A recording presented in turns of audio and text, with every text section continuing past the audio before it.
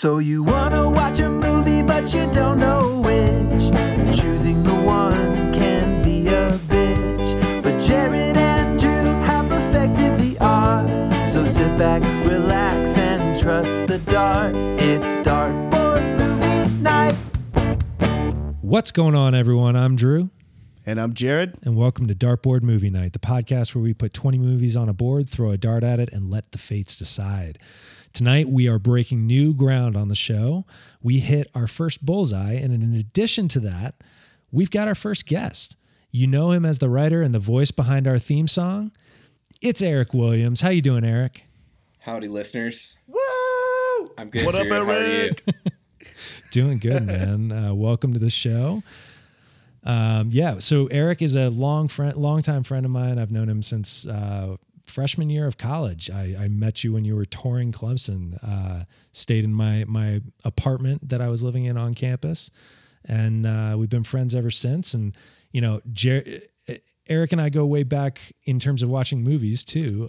We used to just, you know, in college kind of get stoned and watch movies in the dorms and in our apartments. As we all did. You know, classic college shit. But Eric, what are some of your kind of memories, I guess, of like watching movies through the years? Because we've watched a lot of good ones. Yeah. Wow. The first thing I think of is like the different apartments that consisted of. It was usually your room. Your room was the movie room. Had the big bean bags. I think at one point like black lights were happening.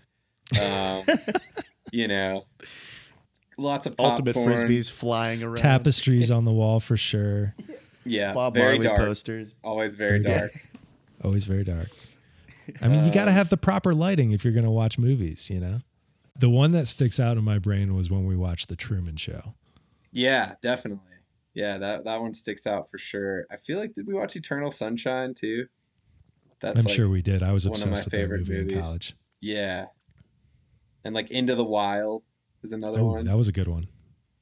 When you guys watched The Truman Show, do you remember if either of you had seen it before? Or was it first time for both? I had seen it once before, but I don't think anyone else in the room had seen it at the time. And I bought it on Blu-ray. This was like right when Blu-ray players were kind of becoming a thing, I guess. And I felt really cool that I had, you know, Blu-rays to show. And man, that movie, yeah, we were the correct kind of inebriated to really appreciate that movie on a deep level. I had a weird experience with The Truman Show. I don't know if you remember this, like me telling you this, but I had been to, it's shot at Seaside Beach in Florida. And I had been to Seaside Beach and like shopped at that grocery store and been around that town, which is like straight up the whole Truman Show is that town. So it was a very strange experience, like watching it and being like, I know where this is. I've been in here. I remember hearing about it when we were there, like, oh, this is where they shot the Truman Show. I was like, what's the Truman Show? And then watched it in college. And it was like, whoa, he's going into Modica to get beer. It's funny that they like are celebrating the fact that it was shot there. I mean, I get that they would in terms of tourist factor, but it's also the fact that in that movie, that town is being used as a stand-in for the most plastic, like basic ass fucking town. It's almost an insult. Yeah, it's like one of the coolest beach towns there is in the U.S. Thinking of just how the board works in mysterious ways. Like, there's kind of a lot of similarities in ways between Truman Show and Vivarium. So it's kind of cool. It's true. Like, they're both kind of like trapped in this sort of cookie cutter sort of system structure thing. And I don't know, it's just kind of a fun little, I guess, similarity between those. Absolutely. And you could even say that about Eternal Sunshine too. Well, what are some of your other favorite movies, Eric? Give us an idea of your taste. Yeah, so let's see. I'll start at the beginning. I mean, like the when I was younger, the first like big movie experiences that really stand out to me were seeing like Star Wars Episode 1 in theaters, Lord of the Rings. I was like super into both the books and the movies. And I remember that being like a really big event to go see that in theaters.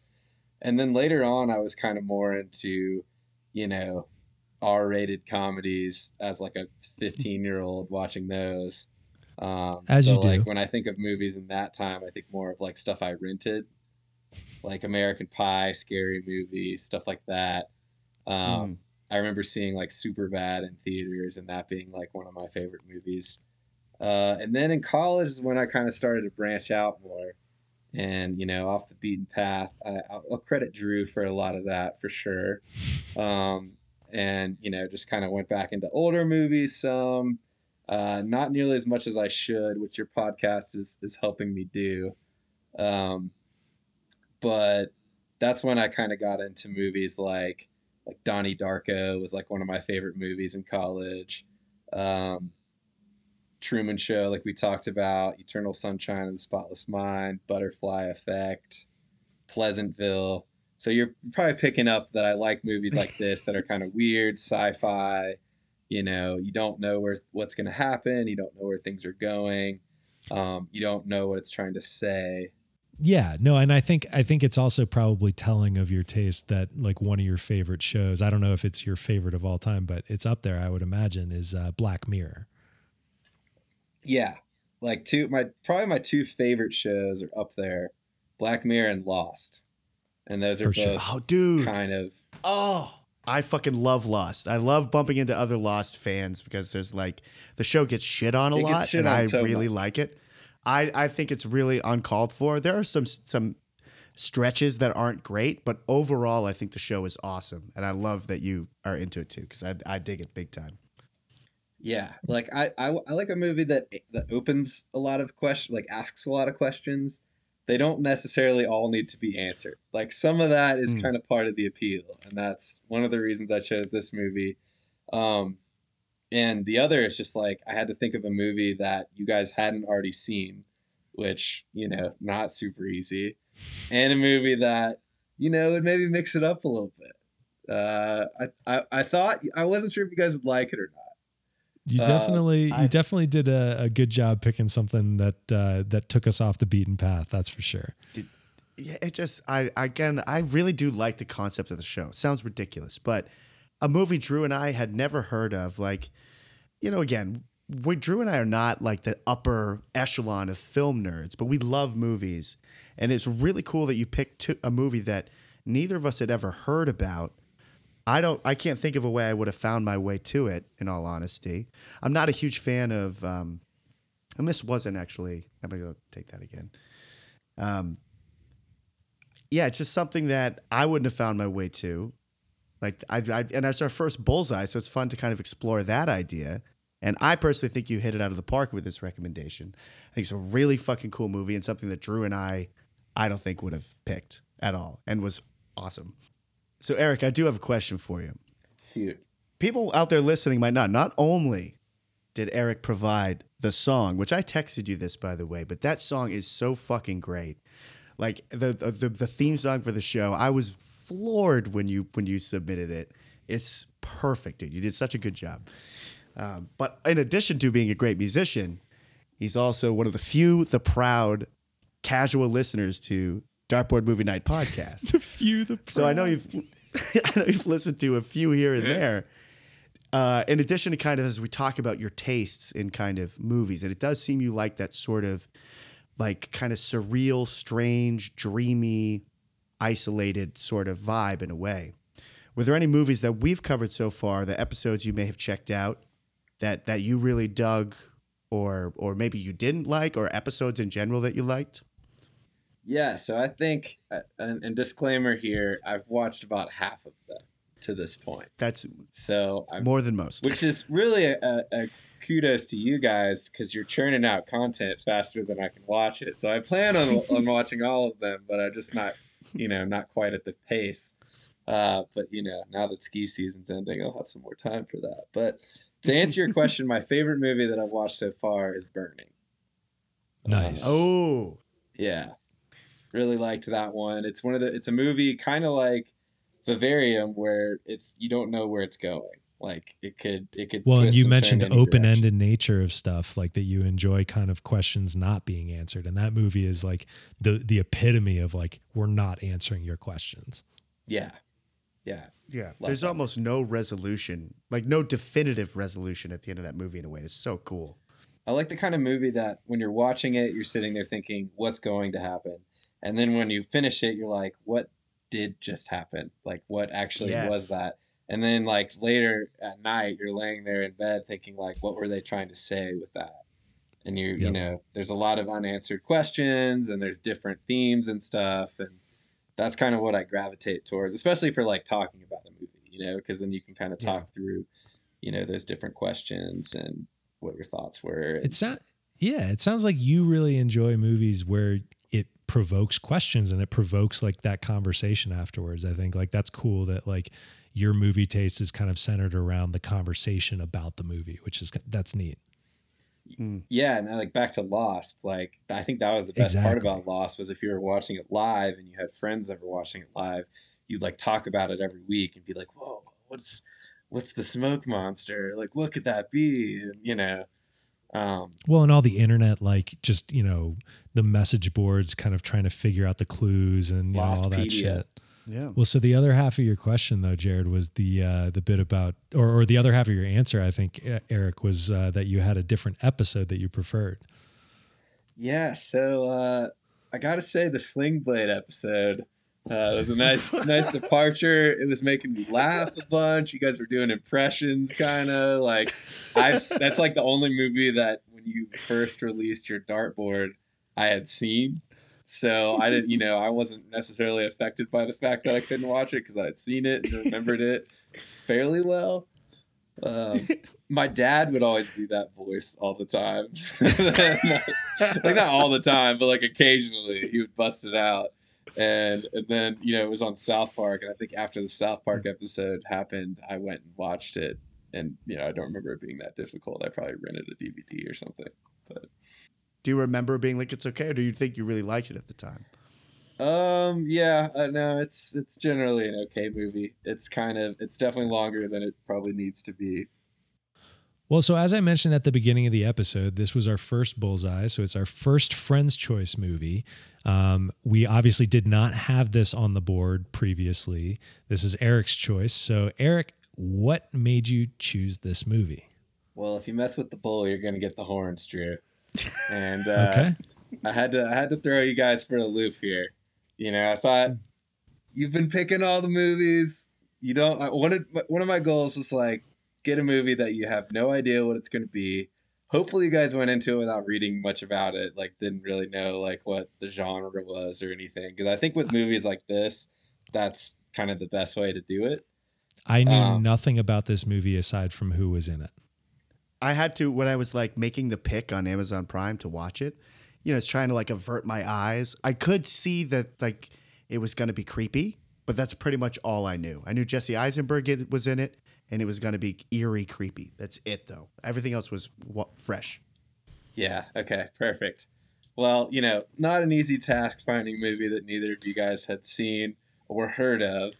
So that was kind of my goal. I mean, Drew did mention when he first told me about the bullseye concept that I could like force you guys to an episode on Donnie Darko, and that was tempting. But I mean, Drew and I have already talked about that movie a lot. I've seen it like 3 times. Like, I wanted to do something a little bit more fresh and interesting than that. So I found this movie just randomly scrolling on Amazon Prime. I'm pretty sure maybe it was Netflix. I guess it was probably if it was on Prime now, it was probably on Prime a year ago. But Carter and I were just kind of like last minute looking for a movie to watch. Carter is Um, Eric's girlfriend for context. Shout out to Carter, one of the other esteemed listeners of this podcast. And yeah, we just, you know, sometimes you look at lists, sometimes you have a list you reference when you're looking at movies, sometimes you have a podcast that you reference. Uh, but in this case, we were just scrolling, trying to find something quick that fit our criteria. I think it was like a recent addition or something. And Right. yeah, I mean, we'll get into Jesse Eisenberg later, I suppose, but you know, I'd seen enough of movies that he was in that were good to be like, okay, this can't be that bad, or he probably would be in it. He does pick really interesting projects generally. Like whether they're good or not is like he's at least picking like artists. He's picking people that are going to do something interesting if not great. Right. Yeah. Yeah. And I was curious too. You kind of mentioned it when you said it was probably in the recently added section. I was thinking like, was this a product of the algorithm?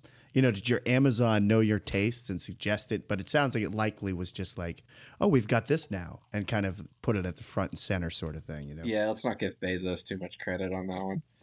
Yeah, fuck The that Amazon guy. algorithm is garbage for that kind of shit anyway. Yeah, they couldn't recommend this to Eric. This must have just been coincidence, How long ago So- did you watch this the first time? I'd say like 9 months ago. Okay, so pretty recently. Okay, cool. Yeah. It came out in 2020. That is another thing I actually really dig about the choice for us to talk about is we don't really have a lot of movies from just like the last couple years. Like I'm proud of our list, but it's a lot of classics, and like I think the earliest movie is like maybe like 4 years. That was ago. an early critique of the podcast from Eric when I sent him the first episode. He was like, "It's cool, but not enough new movies." Yeah, he's making good on it, dude. And yeah, I think it's just sweet that we have something that's available, unlike Sling Blade. It's something that people could watch if they have Prime. Yeah. And again, it was recently made, and it's also tackling a lot of issues that a lot of people around our age and beyond it are It is very specific to our generation, and I'm excited to kind of dig into that stuff. I think we should lead off the conversation. We haven't done this on previous episodes. I kind of just thought this was implied, but I think it's worth saying up front that we are going to spoil this movie from top to bottom. So if you're going to listen to this podcast, you're better off watching the movie before listening to the episode. But you do you. If you want to listen to it and get spoiled, that's cool too. Yeah, some people are normal and they're not as like spoiler phobic as I am, but yeah, the podcast is designed that you've seen it, but like Drew said, it's up to you. Available on Amazon Prime, should be relatively easy to find. Yeah, available on Amazon Prime to stream for free if you're on there. So go check it out. It's worth a watch. But let's dig into the movie here. I mean, I think first off, let's just talk about general opinions. I think Jared, why don't you kick off? What was your overall feeling on Vivarium? I liked it a lot. I had a couple of like minor quibbles with it, but nothing to take me out of how beautifully like strange and horrible it was. And it's a really good looking movie too, but it's a really unique premise. And I was going to mention this too. Like, I don't really like horror movies in the traditional sense of like, let's say like a slasher flick or something that's got like a bunch of jump scares in it. And I saw after I watched the movie, you don't like cheap horror. I don't like, and I get like part of it is because they're so effective for me. Like a startle scare in a movie, like really throws me for a loop. And when they build the tension a lot, it like really gets to me. And part of me might be like, I don't like feeling that way. Fuck you. But I do kind of have an appreciation for horror films that are not really working in that currency. They're building on kind of creepiness and atmosphere and dread and claustrophobia and like things like that. I mean, Drew and I are both. Eric, have you seen the movie The Thing? I don't think I have. Oh, You would fucking love The Thing. That Drew and I are both super fans of that movie. And that movie, don't get me wrong, there are some jump scares in the movie, but I think it's the reason it works is much bigger than that. And so I've always liked horror movies that again are working towards something else other than just someone jumps out of the shadows. But I don't think I've ever seen a horror movie that I liked this much that had not a single jump scare. Like there are a lot of surprises in this movie, but never once was there something popping out of the shadows in a musical cue that startles you. Like this movie's operating on a different wavelength. And after I saw the movie and I was kind of reading up on its reaction and what people thought of, I was very surprised at people saying, and I think even the filmmaker himself was saying that he felt like it was a sci-fi movie first and a horror movie second.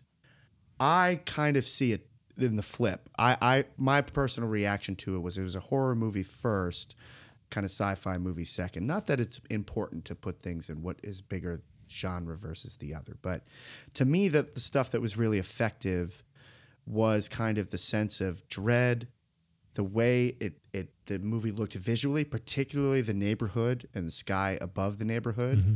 And we'll get into kind of more specifics about the visuals when we get to it. But I thought it was a really good horror flick, and I loved that I went into it not knowing a lot. Yeah. And it was kind of like, I'll just say this right out the gate.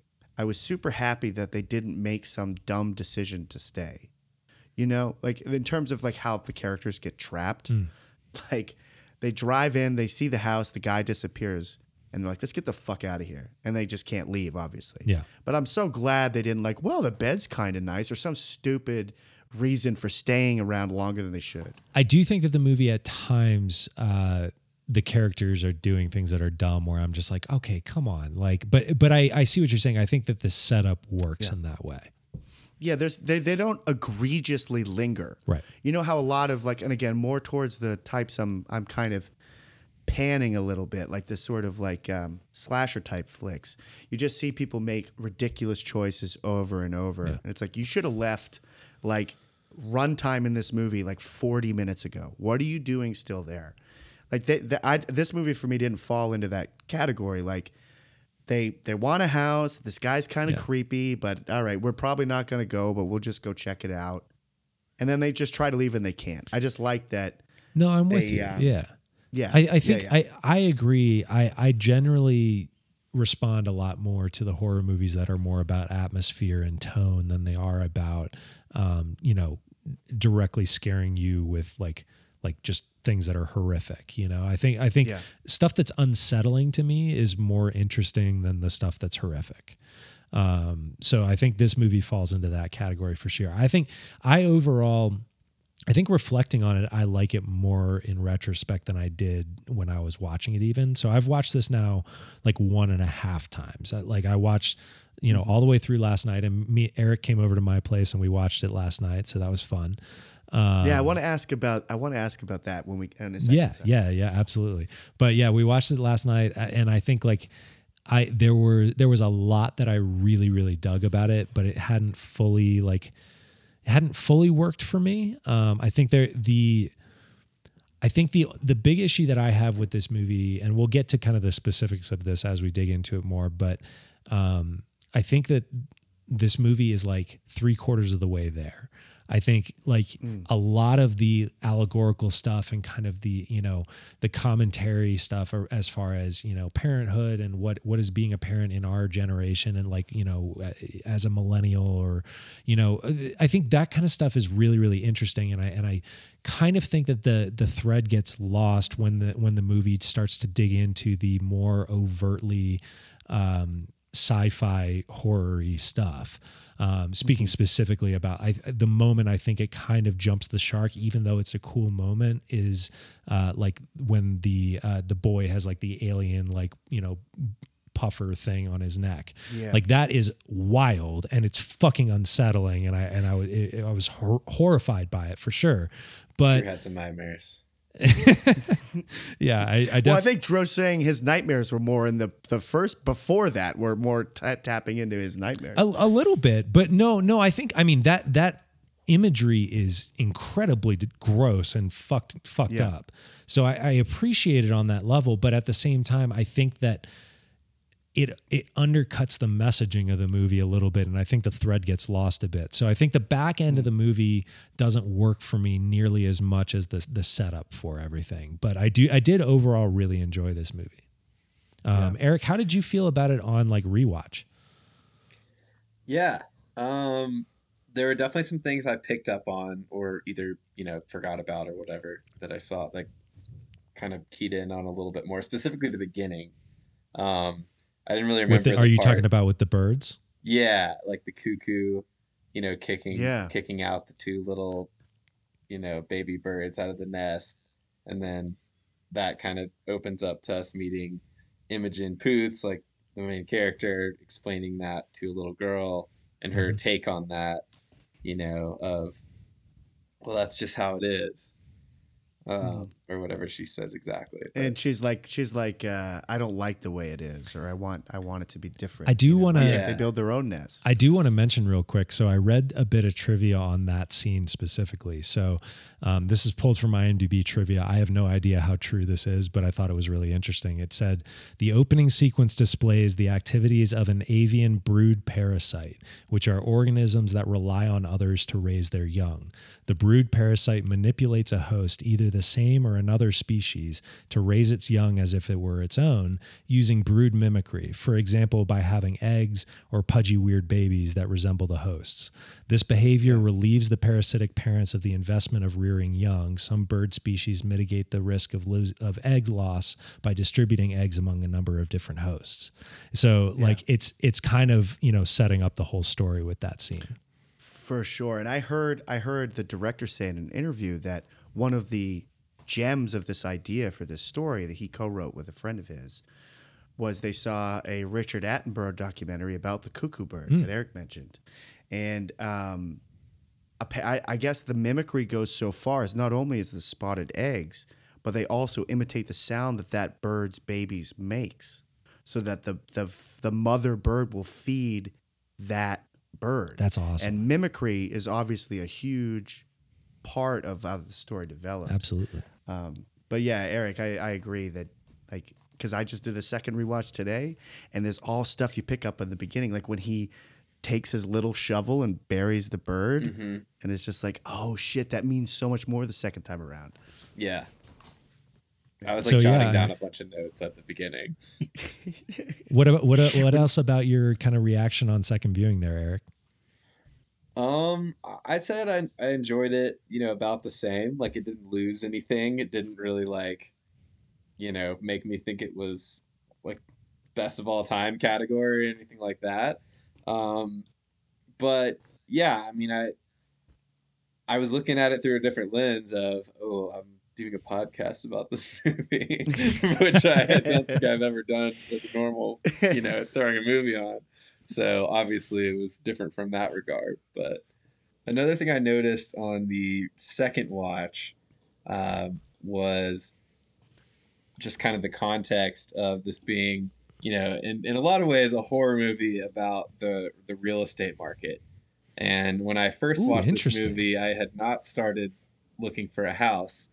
And then I just closed on a house about a month ago. So I've spent the past 6 months, looking intensely for a house.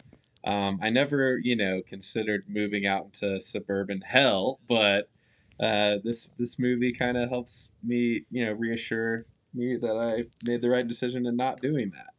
That's really interesting that's like the message you pulled from this, because I took a completely different message, but I don't think that either is wrong. They're just different.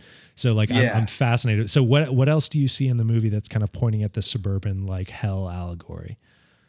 Oh, just the same houses. Well, no, I mean, other than the obvious, I'm saying, because obviously like the design of the neighborhood itself is meant to be like horrific. It's terrifying. Yeah. And I mean, that's what got them into this predicament in the first place. And I think, one could see the movie as a couple decides to leave the city and move into suburbia and have a child together. And this is what happens, and it's hell. And obviously there's more to it than that. So, I mean, okay, let me just do this really quick if I can. I wrote down a couple different like one-line quick descriptors of what this movie is, and they're all very different from each other. So we'll just use that as the first one. Horror movie about the real estate market. Next one being this film was brought to you by Planned Parenthood. That one. No. That's my main one. But yeah, go ahead. Yeah. We could go back to these, but I just want to run down the list. A cautionary tale about giving salesmen your time. If you're too nice to a salesman, this is what can happen to you. You're going to be trapped into a hellscape before you know it. Yeah, I feel that acutely. Yeah, and I'm a self-aware salesman, so I mean, I know what's down that road if you're too nice to a salesman. Because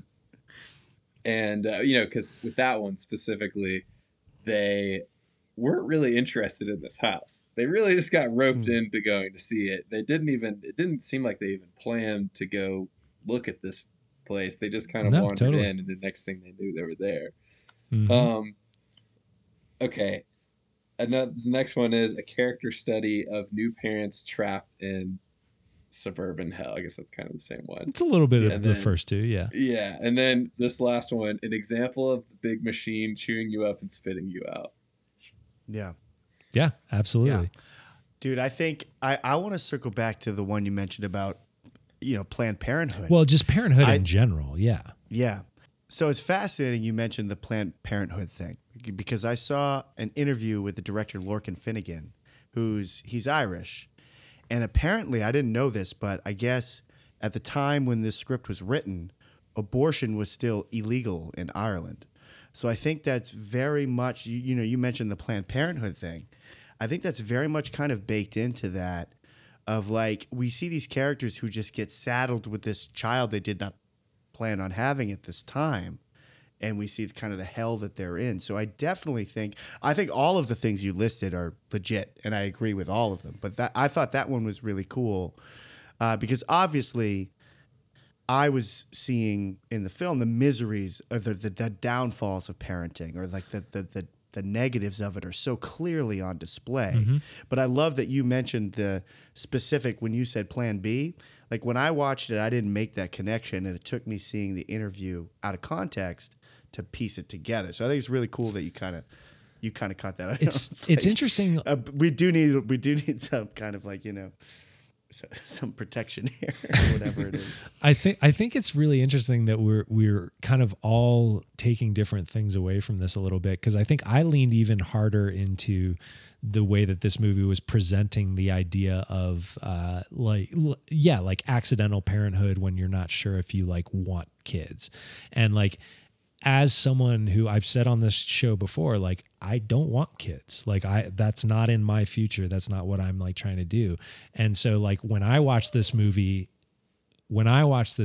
I was seeing like the horror of like what it is to have a kid and be saddled with that without wanting that, or without choosing that on your own, and like how fucking scary that is. And like the way that child then like completely like takes every like bit of bandwidth in your life is now devoted to that kid. And there's no more you anymore. There's just the kid. And like food doesn't taste as good, and like the everything looks plain and boring because you're stuck in this suburban hell, as you said. And like, I think I was really feeling a response of revulsion at the idea of having kids in this movie. Yeah. Well, you actually hit a point I wanted to ask. I have it here. I'll kind of strike it from the list. So you said this movie didn't change your mind? You still don't want to have kids? It really didn't. Believe it or not. Okay. Yeah. That's a curveball. I thought really this was going to make you change your mind. Really, when the kid is dancing in front of the beams of the car, I fell in love with the kid. I couldn't help it. I can't believe you even found a semi-positive moment. You're right. That is kind of, for a second, it's not horror, and then he becomes a dick again, as per usual. Like, do you remember when we saw those commercials in New Zealand where they would like, they're like PSA commercials, right? They always had them on. Someone would come in, storm in. I never saw these in the States, by the way. I don't know if they're, maybe I just By the way, missed them. for the audience, all three of us studied abroad in New Zealand at different times, or me and Jared at the same time, and then Eric the year after. Okay, I forgot that. So yeah, in New Zealand, they had these public service announcement commercials where like there would be a crying baby in a crib, and like the father would come in like just frustrated, and then the ad would just come up and just like, never shake a baby. And then I was watching these and kind of laughing. It's like, why would you ever shake a baby? And then this movie kind of drills in the scenario where you could see it happening and be like, what do you want? I fed you. Like, you have everything you need. Why are you screaming? Yeah. And it definitely hammers those downsides home super well. And it makes me wonder, I did a tiny bit of research on the director, like I mentioned, but what I don't know is whether or not he has kids. I'm curious if he has kids and he's like, this is the bad side of it. This is the nightmare side of it. Or if he's like, I don't fucking want that shit. Look how bad it would be. And I could find out easily, but that seems kind of boring. I think it's more fun to just guess at, Yeah. But that was one of my biggest questions, was like, does this person have kids? So this is like kind of relaying personal experience, But it, definitely makes it seem not glamorous, not that child rearing ever seemed that way. But yeah, with the whole kid thing, I feel like they kind of made a point to have these scenes where Imogen Poots was sort of just like embracing, the hand she was dealt and like kind of enjoying being with her quote unquote kid. Well, her like But motherly instincts started kind of kicking in. yeah, and Oh, that's interesting. I take that a different way. But sorry, continue, Eric. well, Sorry. it would be this cycle of like, Jesse Eisenberg's ignoring her out in the hole, and so she's kind of just having to, make the best of hanging out with this kid, and oh, it's not so bad. But then all of a sudden he does something really inhuman, and her reaction is always, "I am not your mother." Yeah. Yeah. No, I mean, it is interesting to watch her make that turn and then, get brought back to reality like that. Jared, what was your read on it? Because you said you had a different read. I took it a different way. I thought she was playing the game. So she gets the child in the box, which I want to talk about that reveal at some point. It's one of my favorite scenes in the movie. But I feel like it's from her perspective that we see the note that raise the child and you'll be released. So I think at a certain point, she thinks that her best way out is to actually be a mother to this creature. Which when I first saw the movie and I'm going through it, not what's going to happen, when those scenes when Jesse Eisenberg like lashes out, like pretty much body checks the kid to the pavement when he trips him up in the dancing scene and wants to starve him. Like, I'm kind of on her side in a lot of ways where I'm like, no, dude, your only way out is to fucking raise this kid. Like, that's your only escape. So I kind of saw when she's being really motherly and playful with this child, and again, child in air quotes, like Eisenberg says a lot, that's not a boy. This is some fucking mutant alien, as we find out. But I think she's kind of trying to con him a little bit and is kind of trying to play the game that she's been dealt. But even as I'm saying the words out loud, it does sound kind of like a metaphor. But I think she's kind of like thinking, okay, if I do this successfully, I can leave. I think that's maybe. I think she's, especially when she's like trying to get the impressions out of the kid, and she's clearly like dialing it up to get the information that she needs. Well, or there that she's looking absolutely for. that scene, the scene where they reveal the neck, bubble shit. I don't know what the hell you would even call it. But when they reveal, it's like frog gills. That's kind of what it is. But when they reveal that, that's obviously her doing that. Like I'm not disagreeing with you there, but I do think that earlier on, a little bit out of like going crazy in the house, but also I think just out of like a need for some sort of like, some humanity in her life.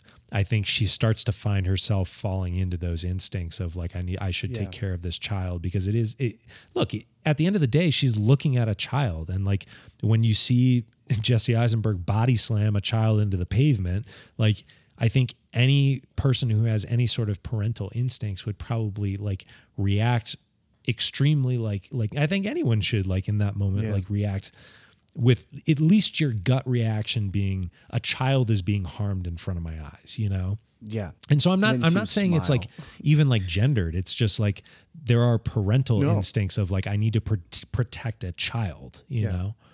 I think it's really cool too of the movie to like show her as someone who's childless when we first meet her and actually remains childish.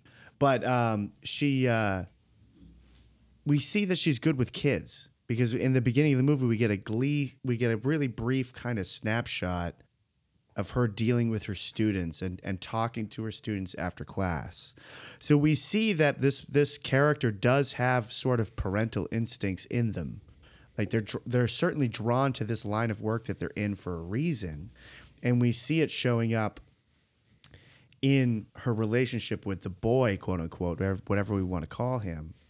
But I like what you're saying, and I think we're kind of finding it, the three of us together, is a little more checkered than either of us saw it. Like, I don't think I'm exactly right. I don't think it's that she's playing the con all the time, because you're right.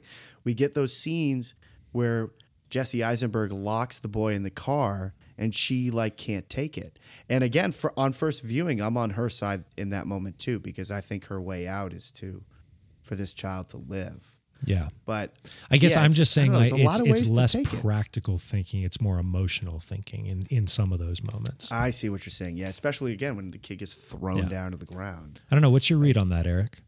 Well, I think you see it too in the scene where she like gets in the crib with him, like in his little bed, and like lays with him, and he even kind of cuddles her, and she sort of likes it. I think she's just kind of making the best of the situation, Right. and there are those motherly instincts there, and so I think she's just kind of like, well, this isn't so bad. I'm just it's gonna help us to do what we're supposed to do and take care of him. I might as well enjoy it, but then he'll do something really inhuman, like start doing his little mimicking thing or scream, and then that's where she kind of snaps and is like, I'm not your fucking mother, and draws that line of like, no, I'm taking care of you, but I'm not your mother.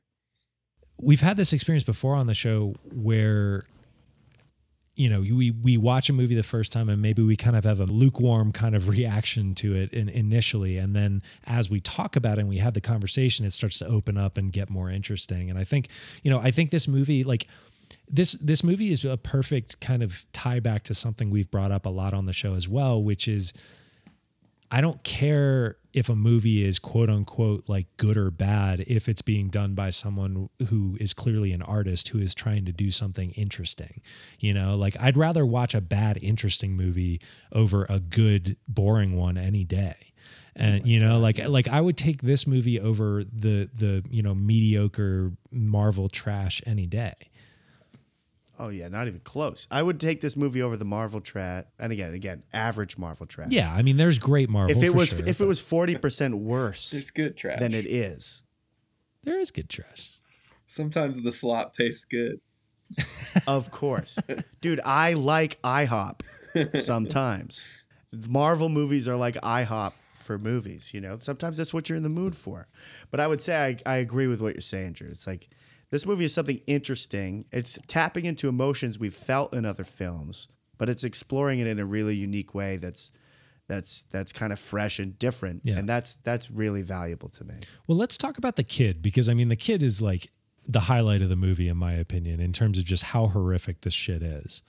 Eric, when you saw this movie the first time, like it's a visceral reaction for me when that voice first comes out of his mouth. Like my whole body kind of like cringed a little bit when that happened. How did you feel the first time you saw it? Yeah, no, definitely. I mean, that's like one of the scariest, creepiest moments of the whole movie to me, is like, okay, this is a demon child. Like, not even a demon child. He's like an alien. I love that this movie doesn't even dance around it too. It just like right out of the gates, it's like, this kid is fucking weird. He's like staring all creepy at them when they're in bed together. Yeah. And you don't know if he's even left the room ever, at that point. It's just yeah, he's watching them like have sex. He's just such a creep.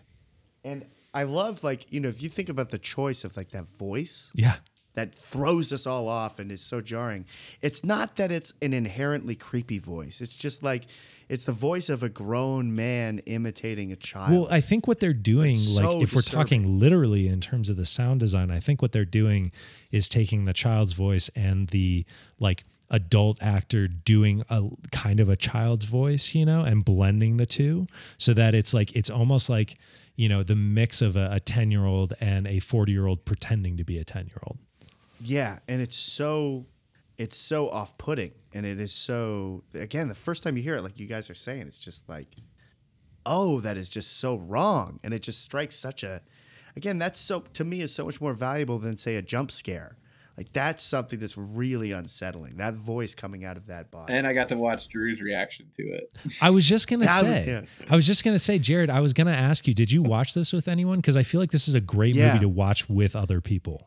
My roommate half watched it, and she does not like scary movies, but she was kind of like on her phone and kind of watching a little, and she I think she liked it. At one point, she was like, "I knew it was aliens," So it's like, I'm one of those things. It's like, if you're watching movies with someone who's like on their phone, you don't really know how much they're ingesting, because that's always a frustrating experience for me, because I'm like, I really want to make sure that you're getting all of this and that you're enjoying it. But that's just my hyper like controlling, obsessive side. Well, it's like, are we watching this together, or are you in three That's different worlds point, right now? But I think with I wanted to ask Eric earlier, actually, with you seeing it with Drew last night, and it's your second time and it's Drew's first time. What were those moments where you kind of like took a look out of the corner of your eye, if you knew something fucked up was kind of coming, to kind of see his reaction? I would imagine it was when the voice came was one of them. Like they mostly centered around the kid being creepy. And then, I mean, I think the best, coolest scene in the movie is where, you've been kind of just seeing this house, and it's a little bit off-putting and sci-fi and they can't escape and all that, but then all of a sudden he like lifts up the curb and they go into that alternate dimension, and like that part is so crazy. So like I was just waiting for that the whole time, and then like looking over at you during that, because that to me like is the best part of the movie. Yeah, I really dug that scene. I like the and I like that they don't overdo it. It takes like 5 minutes, and they do that scene, but then they get back to like everything else. It's not like it's a departure, but because it doesn't take over the movie, it doesn't feel like it's gone completely off the rails. You know what I mean? Yeah. Yeah, because I like Eric, you might know from listening, and Drew knows this for sure. Like I tend to not like excessively flashy camera work. But when it fits, I love it, and it fits for that. It kind of built up because, the movie it is beautiful, but it's like she's getting sucked into, like, you remember in the Matrix movies where they go to those hallways in between the rooms. It's kind of like one of those, like it's like this weird, like one of those surreal paintings where you're always going up the stairs and she's kind of falling through it. Mm-hmm. So like I like camera shit like that when the situation calls for it, and I think it totally called for it here. And I was having so much fun, like trying to recognize, like how are the people she's seeing her? Like, is she really there? Like, is she really falling through these places, or like there's a form of her spirit passing through? Like, I just couldn't tell. But specifically when she sinks through that floor in front of that mother who's crying at the table, like, I don't know how they did that. But it's an amazing visual. Yeah, it's like really one after cool. the other in that sequence. It reminded me of some of the scenes from Eternal Sunshine. When he's kind of like getting the memories blurred together, and he's in those different memories, but then they get somebody's all face is melty missing and weird. Yeah, it reminded me of that, which is like I mean that's one of my favorite movies too. I love that kind of stuff. Yeah, it kind of it also has some like Being John Malkovich in there. It's got some like Charlie and the Chocolate Factory, or like Willy Wonka and the Chocolate Factory, like when they're going through the tunnel, It's got some of that, like the color kind of blurring and shit. I was thinking Inception too. Some of that, some Inception like I mean, Chris Nolan stuff. It's really like I mean. While we're saying that it looks like it's pulled from a lot of that stuff, it does feel unique in itself too. Like, I think it is a unique definitely. Trip visual that hasn't been done before. Like kind of the color coordination of the different. Yeah, but rooms. I think you guys highlighted the her sinking into the floor thing. I mean, that to me, like the way that they show that, it almost looks like a blend between like claymation or something. It's like got some weird, like, kind of, I don't even know how to describe it. Yeah, dude, do you remember that? Remember we had that like sandy Play-Doh? It was like a Play-Doh variant when we were kids, like spongy. It looked like she was sinking into that. Mm-hmm. I was like, how? Like, I just don't know how they did it, and it looked amazing. And what I like about it is the movie is not hinging on this sequence. This is just like if I think we all loved that sequence, but if someone watched it and didn't like it, that's not going to make them dislike the movie. It's not like the whole movie is this kind of bananas crazy camera work. It's used specifically when the moment calls for it in like a 90-second window, maybe 2.5 minutes, and then the movie moves on. No, that was actually... I like when stuff's used with restraint, Yeah, I'm glad you brought up the camera work, because, like you're saying, like, it's not flashy in any way. It's very controlled. He locks off the camera all the time. The very like minimal movement of the camera. It's very like kind of Wes Anderson-y in that way. A lot of like, symmetry in his frames too, the way that Anderson does. So definitely got a little bit of that influence. But yeah, I really like, I mean, this might be a good spot to just talk about just the look of the movie in general. I think it's so. Just a really good looking movie.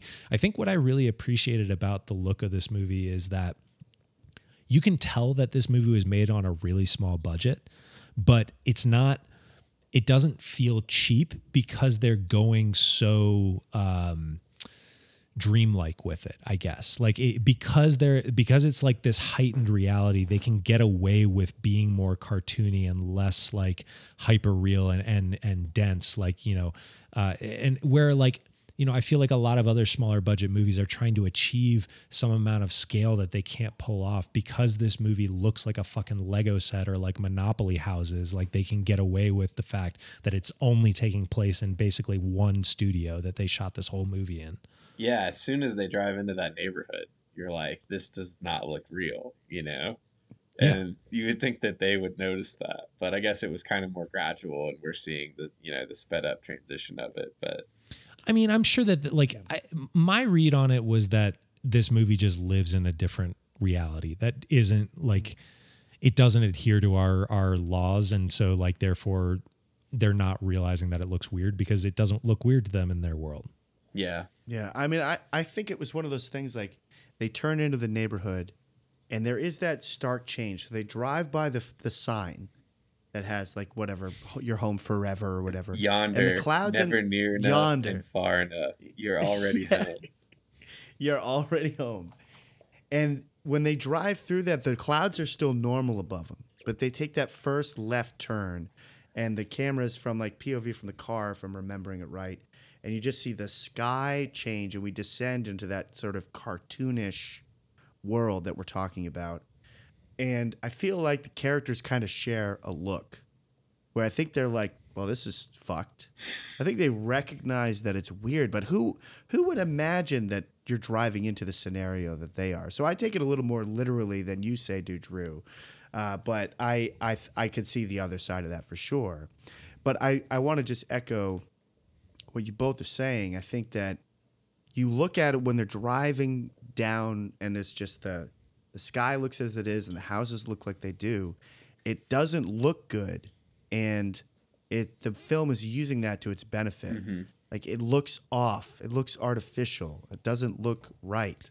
And normally that's a negative, but it's so cool that it's baked into the premise of this movie and it's baked into what we're watching that it's good that it looks a little fucked. It's good that it looks like Beast Wars or something like that. It just doesn't look right. It kind of read to me like a Rick and Morty episode where like aliens are creating their idea of what a human, town would look like, and like this is their representation of that. That's kind of how I read it, was like, especially like once you get the reveal of that there's some like alien god that's overseeing this whole fucking operation.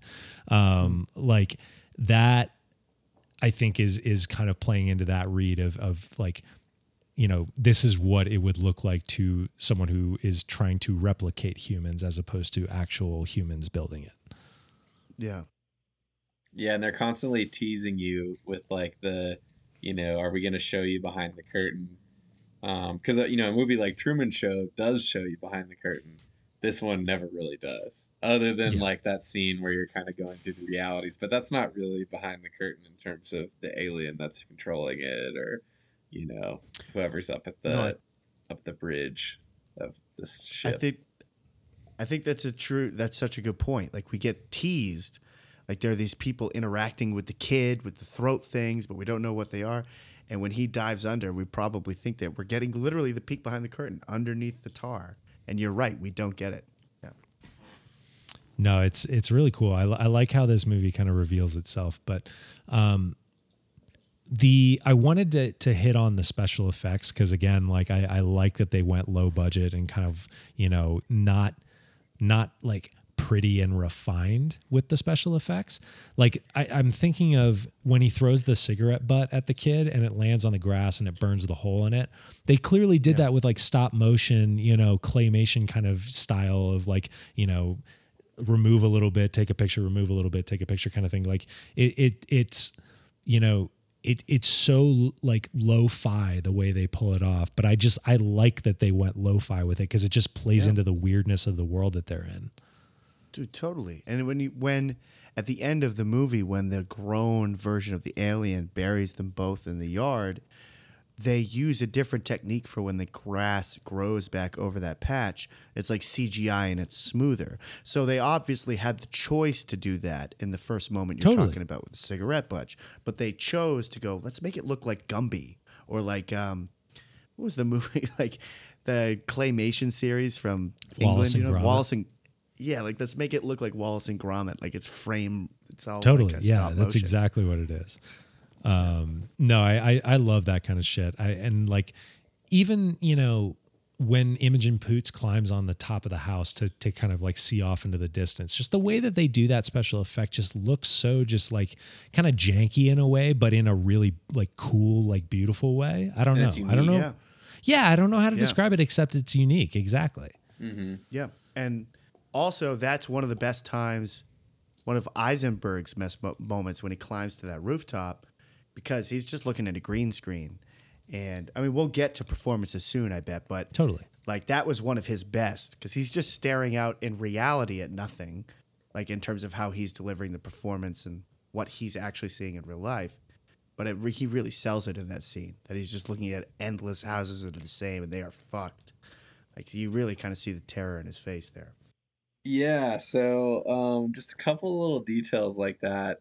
One of the ones, just real quick, while we're talking about kind of the theme and the look, is I love when they go in the house and the only picture, the only decor in the house is a picture of the house. And then they go up to a bedroom and the picture on the wall is a picture of the bedroom in the bedroom. But, and they show it a couple times. And the second time around, I was like, is there a picture of that picture on the picture? There is not. So I don't know what the significance of that is.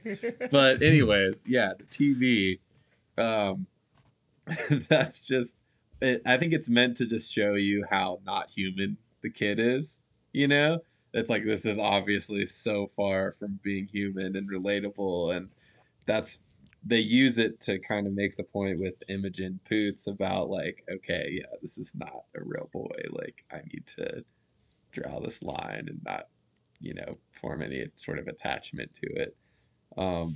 But yeah, I mean, that was kind of a cool, unique choice. Well, the design of it like reminds me. I mean, me and Eric's favorite band is Radiohead, and it reminds me a lot of like some of the stuff that like Tom York's other project, Atoms for Peace, was doing when they released that album. Mm-hmm. Like a lot of the just very like trippy visual stuff that they would put online, like to like support that stuff. I don't know. It's got that kind of vibe to me.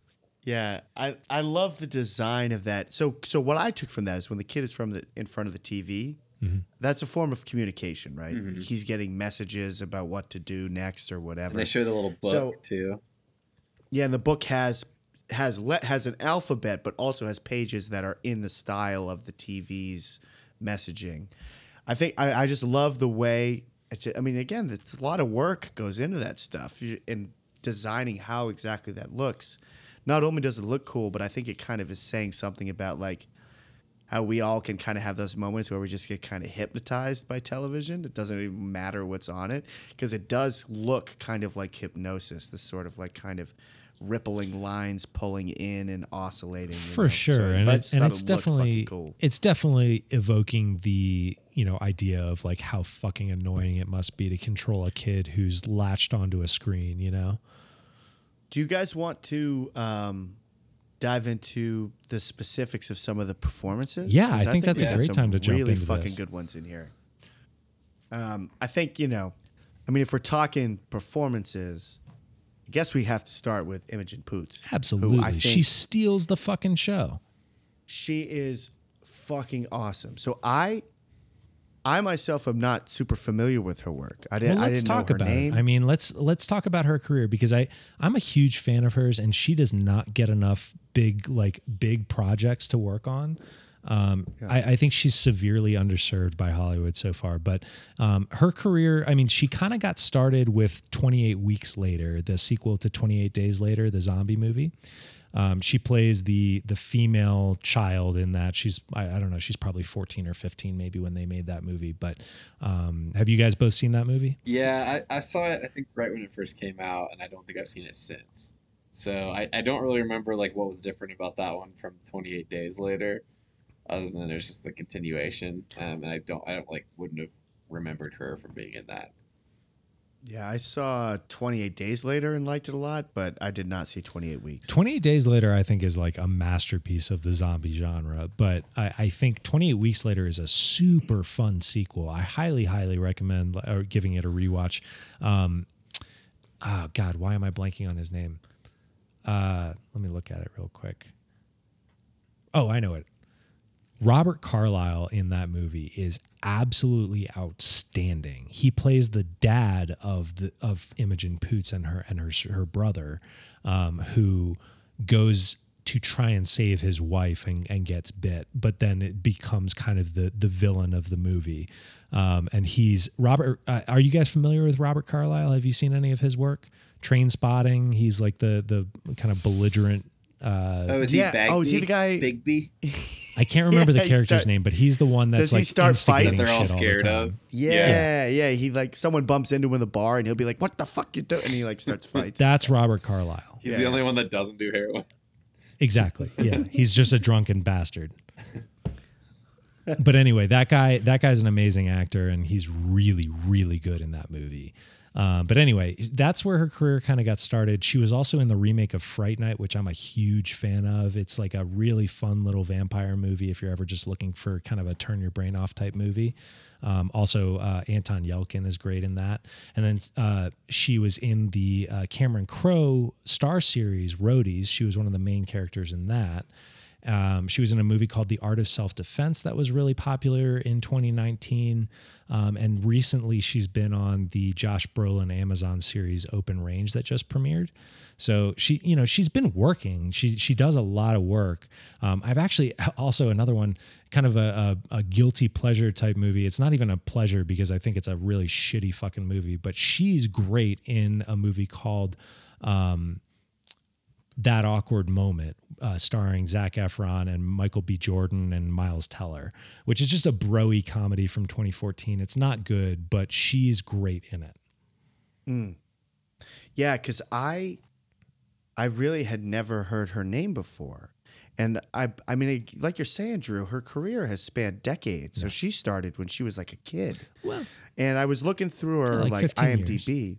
or like, teenager or whatever. But like, I was looking through her IMDb. I was like, I guess I've just never really seen her much I before. completely failed to highlight her best performance, which is in Green Room.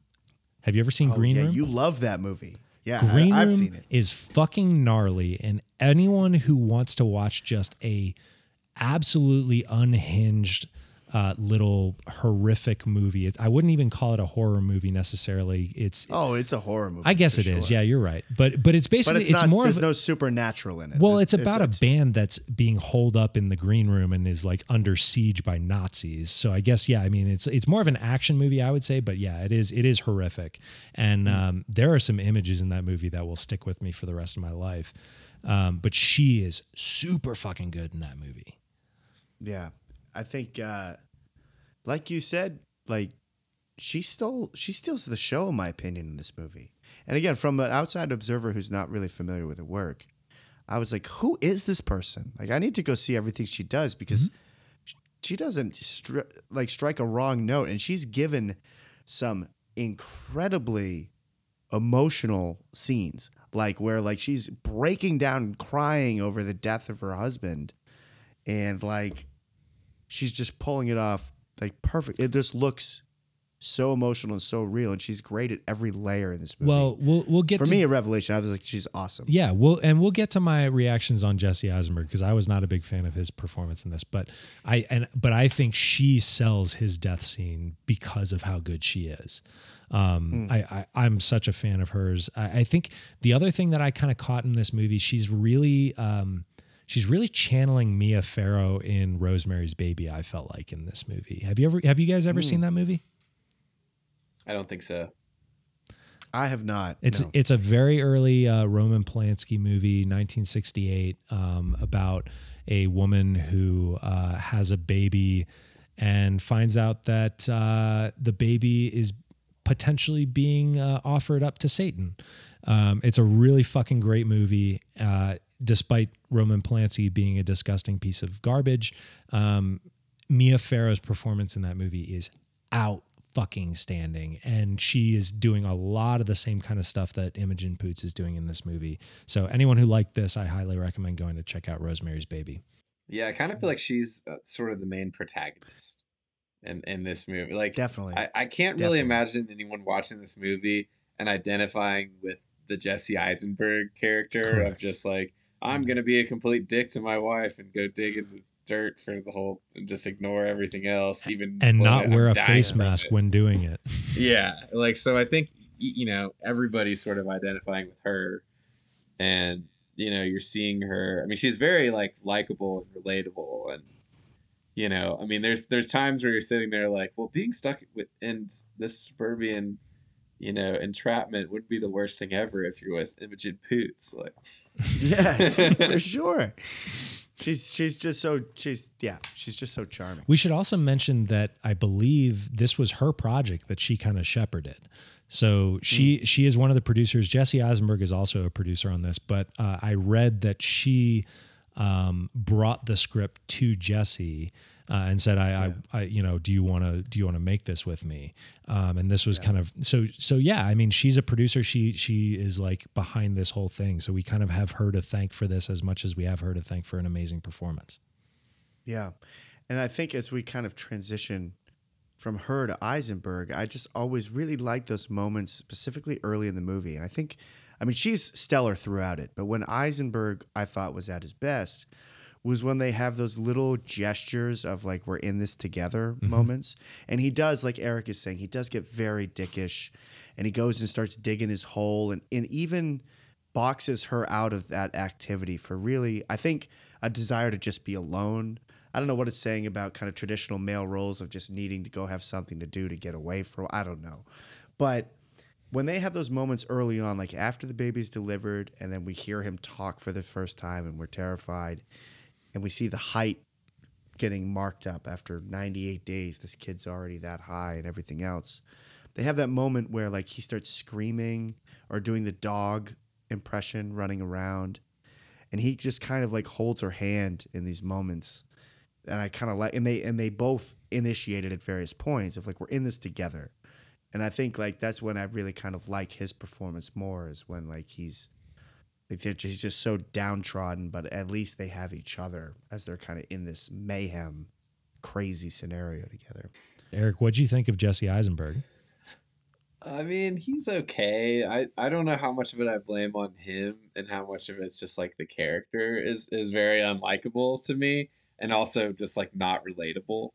It's like, you just burned the house down and it came back instantly, but you think you're going to be able to like dig for weeks and get somewhere. Like, they can't just fill this hole in with the snap of a finger, like, come on. You even burned the grass and it grew back instantly, but you think this hole is going to change everything? Like, it's just not. I found a hard time trying to get into those shoes and sympathize with him. And he's also just like such a dick to Imogen Poots. And, when she's trying to meet him halfway and be like, well, can I come dig some? And even though she clearly doesn't want to do that, she's just doing it to try to like be a companion to him.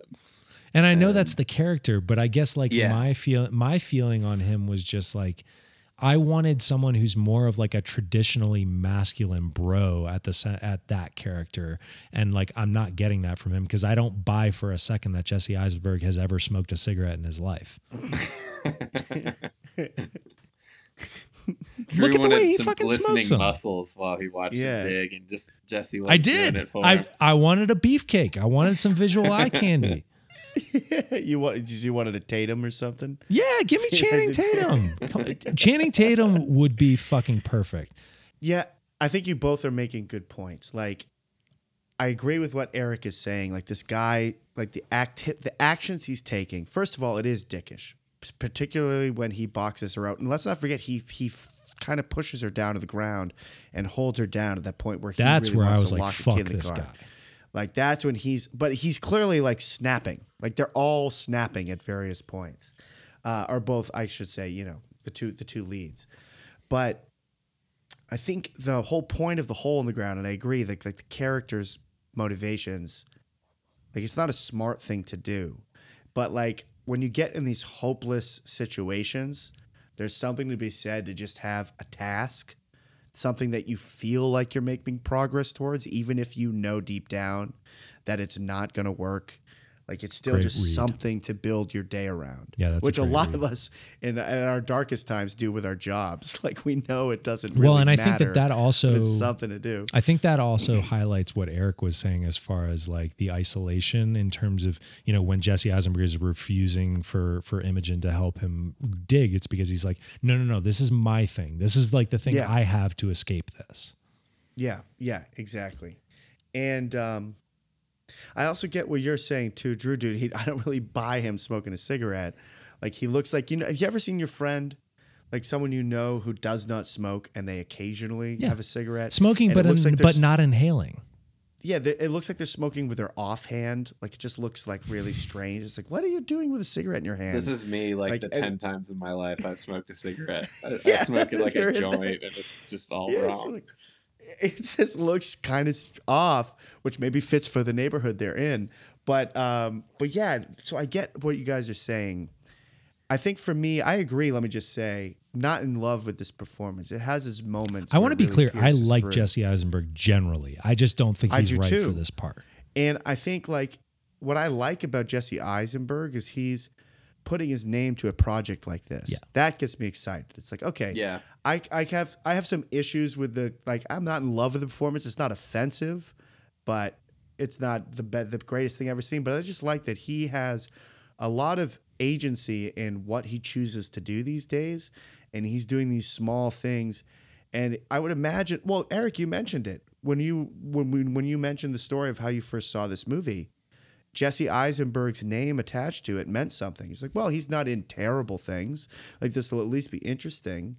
Like, I like that he's lending his star power to these smaller things for probably shoestring rates to elevate them and get, because that, I bet without his name attached to it, we might not have eventually found our way to it.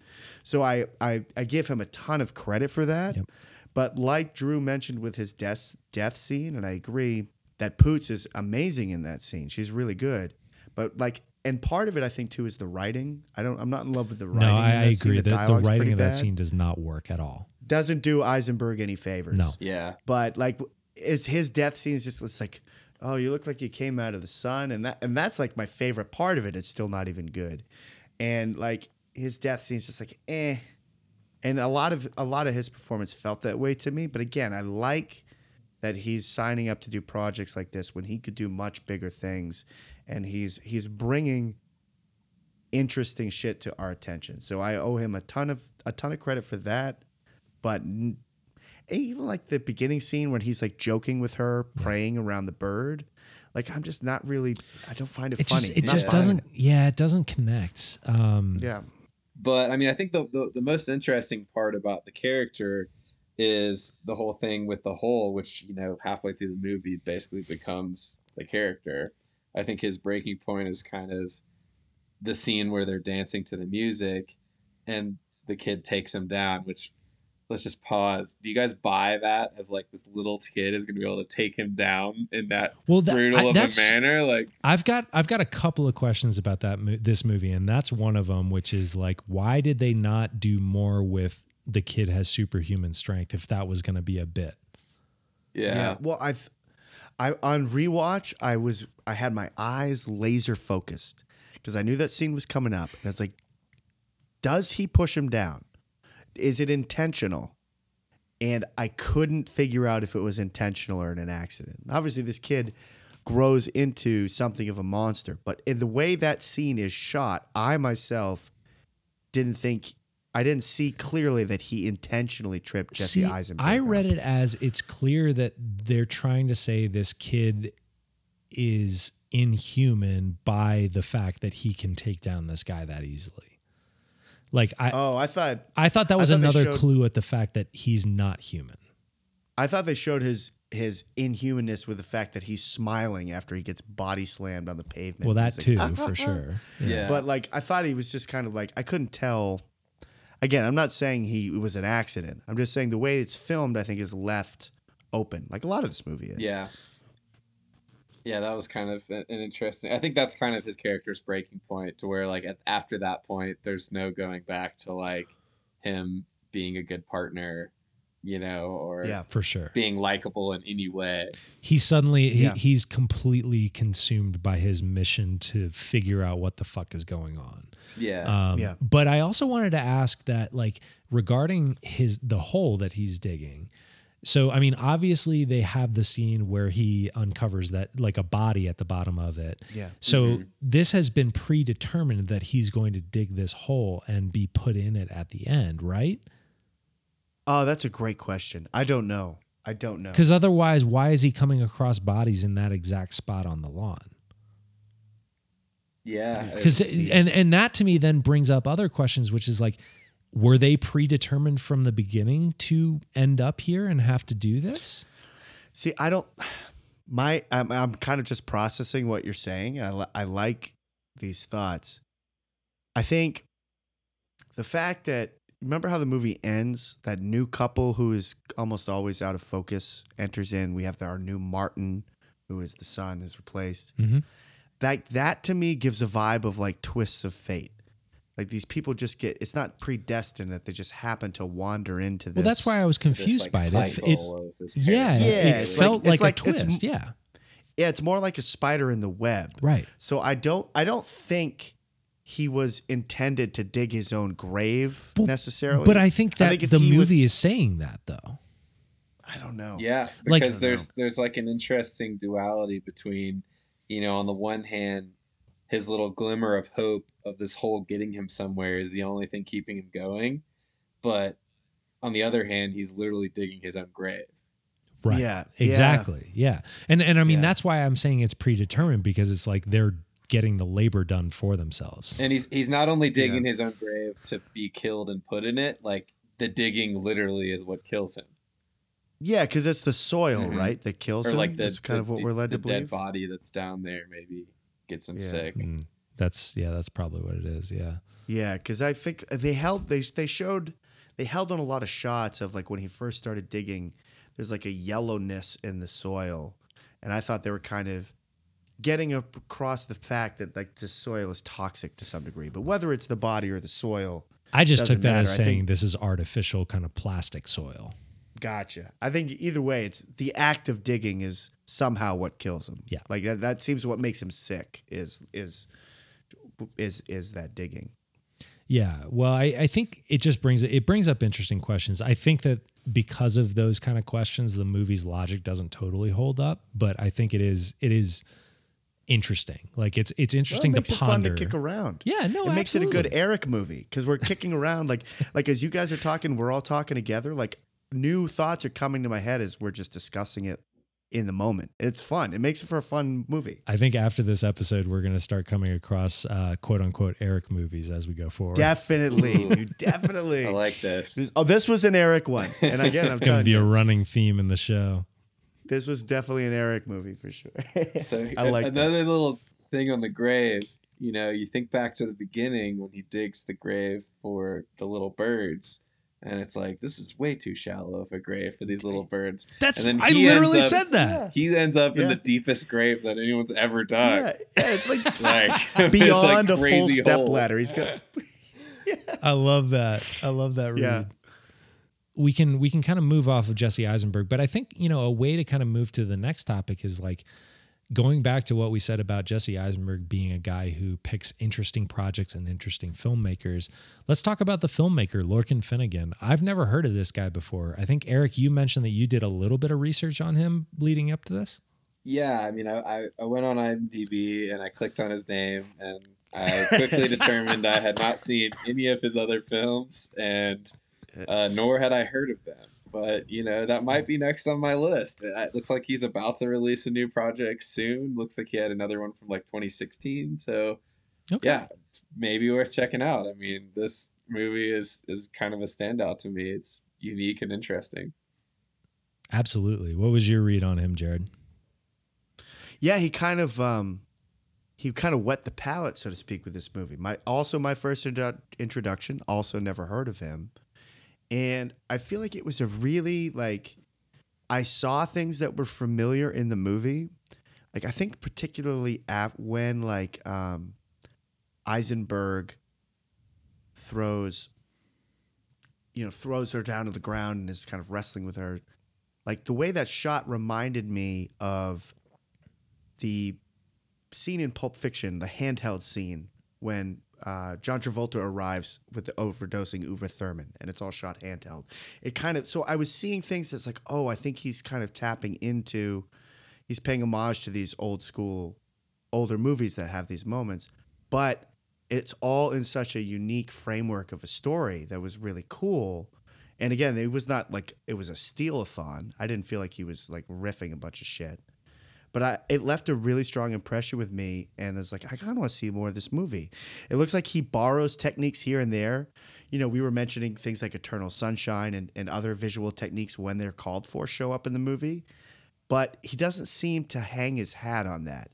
It's not like he's constantly paying homage. It seems like he's blazing his own trail, but also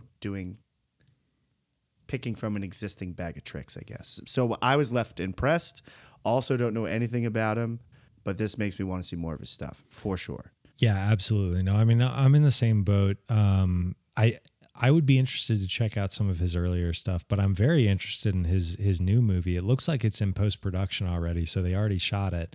But it stars Ava Green and Mark Strong, who are both actors that I love and would be really excited to see in a movie like this. So, yeah, and it's a repairing with the writer of this movie. So this movie was the story by credit is Lorcan Finnegan and this guy Garrett Shanley, who appears to be kind of his collaborator on all of their projects so far.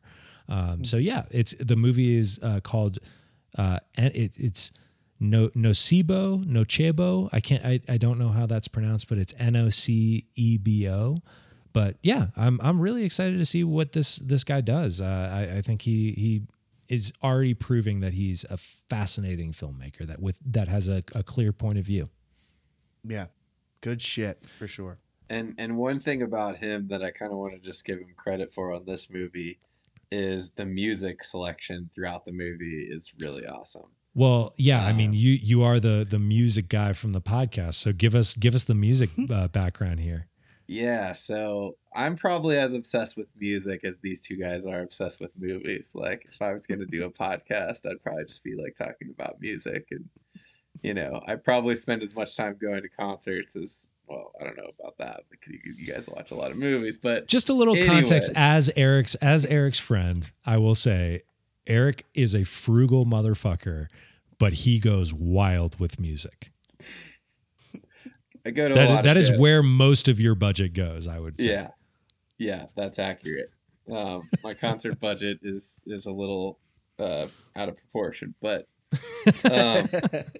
anyways. The music in this movie, there's a couple scenes that kind of stand out for that. One is like in the car, when they're driving in, and it's such like a happy-go-lucky vibe, which is a classic thing in a horror movie, where they're having a great time, and you're sort of getting this sense of dread that the characters clearly aren't feeling.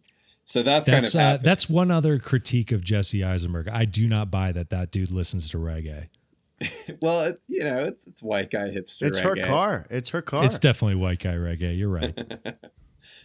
Stop your messing around.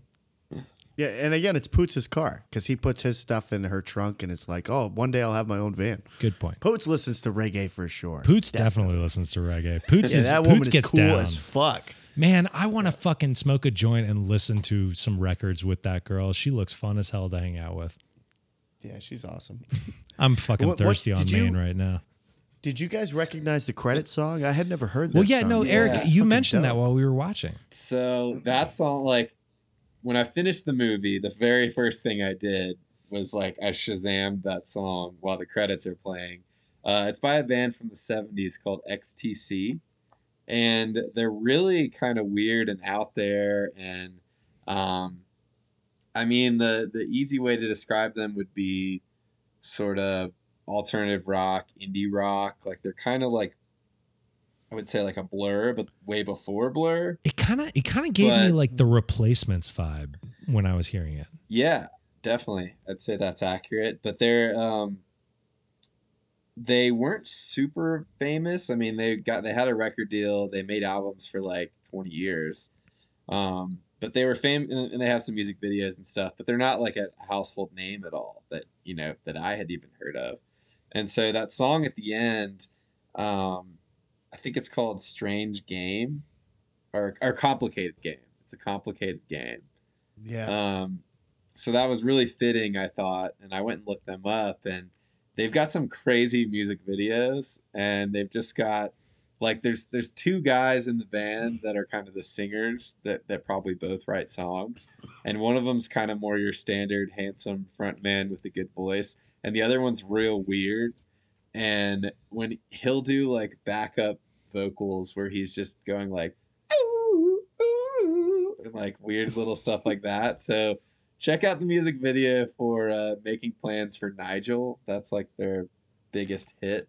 And as soon as I found that song, it's like become one of my favorites. So yeah, shout out to the director for helping me find XTC because they're really cool. Yeah, I really like the score in general. They had this, like, remember those shots where there was like almost like a drone shot is what it looked like, looking down at the car driving through the whole development. They had these musical cues that kept returning throughout the film that kind of sounded almost like wine glasses were kind of clinking together and like distorted. Well, there's a lot of really interesting elements. I don't know if you guys picked it up, but there's a sound effect when Jesse Eisenberg runs his hands along the banister of the stairs, kind of where the bars are coming down, and it makes that like, and they repeat that sound through the score. It's really cool how they incorporate some like sound effects from the movie into the score. I did not catch that. That's really fucking cool. Yeah. Yeah. I really dug, everything about the set. Like, that's what I mean. Like, even if parts of this movie on a story level don't totally work for me, all the elements that go into the making of it are really interesting and clearly have thought put behind them, So like the sound design, the visuals, everything that we're highlighting on the show so far, like this is all like, there's thought going into this movie. And like, again, like, Eric, thank you for fucking bringing this to our attention, because it's like, this is a movie that choice. I never would have watched otherwise. Yeah. And as we're mentioning just the music and sound and stuff, just a quick shout out. Like, remember when the kid starts screaming? Whenever he would start screaming, it always started with like this shriek, like a bird shrill at the start, and then it would morph into kind of human. Yeah. And I found that so off-putting. But you're right, the sound design, the guttural sound that he makes when he's doing the neck thing. God, that is horrifying. Terrifying. And the sound of like the TV thing, like we talked about it's the visual, all but like really the sound well is like really crazy too. Yeah, it's like Hypnotoad from Futurama. Yeah, absolutely, absolutely. No, I love all that shit, and I think this movie is just it's well constructed on all these little technical levels. So I guess we talked about the performances. We mentioned the director, the visual style. I think it'd be fun to just kind of run through just any favorite scenes, relatively quickly. So I'll just pass it to you, Eric. Are there any scenes other than the ones that we've kind of outlined that really kind of struck you as like, that was a fucking great scene, or I really dug that one, or whatever? Yeah, I mean, we've touched on a couple of them. I think going back and rewatching, really the whole first like 15 minutes is there's a lot happening. You know, the scene where you meet Martin, who I don't know that actor's name, but he's really memorable in his like short role of His some of this. name, I just want to credit him. His name is Jonathan Aris. Jonathan Aris. Yeah.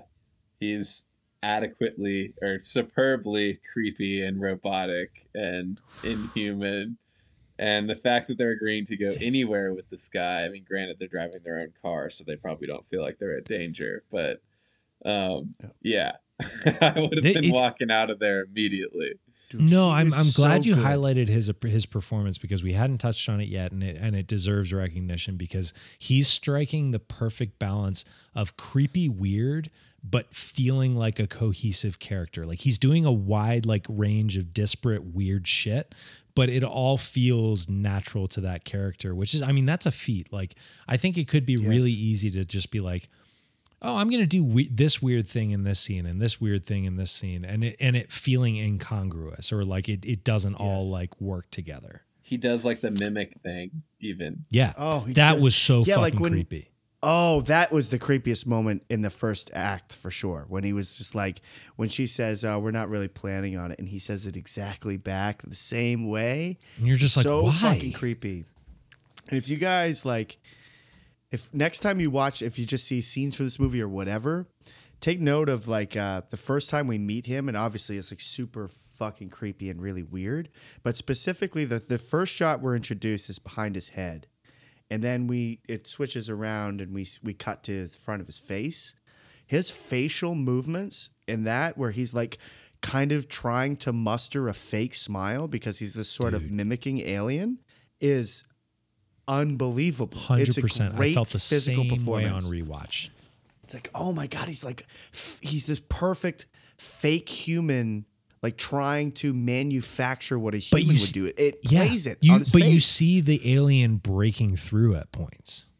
You also see the excitement of the alien, like recognizing that they have another host family or whatever it would be. But he's like trying to be human about it. It's just like, in like 4 seconds, it just flashes across his face. All of this stuff is going on and it's unreal. So yeah, that was a great choice, Eric. Do you have another one too of like scenes that really stuck out? Yeah, I mean, like when they first go in the house, I mean, I talked about like the pictures kind of sticking out.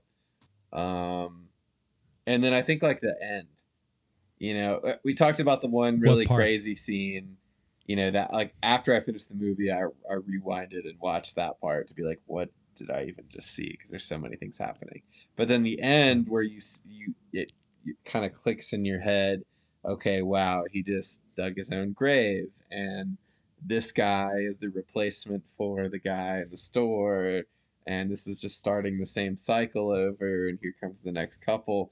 But when they, you know, the thing with the body bags is kind of interesting because all three of them get put into body bags. Jesse and Imogen and Martin, the older Martin, all get put in body bags while they're still alive. I guess Jesse's dead, but the other two are still alive, like they're dying when they get put into the body bag, and they have that little hatch, which I don't think body bags actually have. Is the little window. Great point. Like, yeah, and it's like vacuum sealed. Yeah, like we want you to watch what's happening while you suffocate. Yeah. Or we want to like go back to this body bag to see, I don't know, to file you away, because they literally fold him up and put him in a filing cabinet. If I'm being honest, I want to say that is just a choice on the part of the production to make a body bag where you can see the reaction of people when that thing is being closed. I don't think it's actually like necessarily story driven, but I think it's interesting to think about what the practical approach to that might have been. Yeah. But that was memorable when, you know. Dude, how about when he rolls the other Martin up and you hear the crunching? Yeah. Oh my my God. And he just throws him in the filing cabinet. I loved it. Yeah, just. I love the grim morbidity of that whole thing, that whole cycle that they go through. The body bags are to the right, and then the drawers, I guess, on the left are. I tried to pause the movie and see what the tag read. I really wanted to see.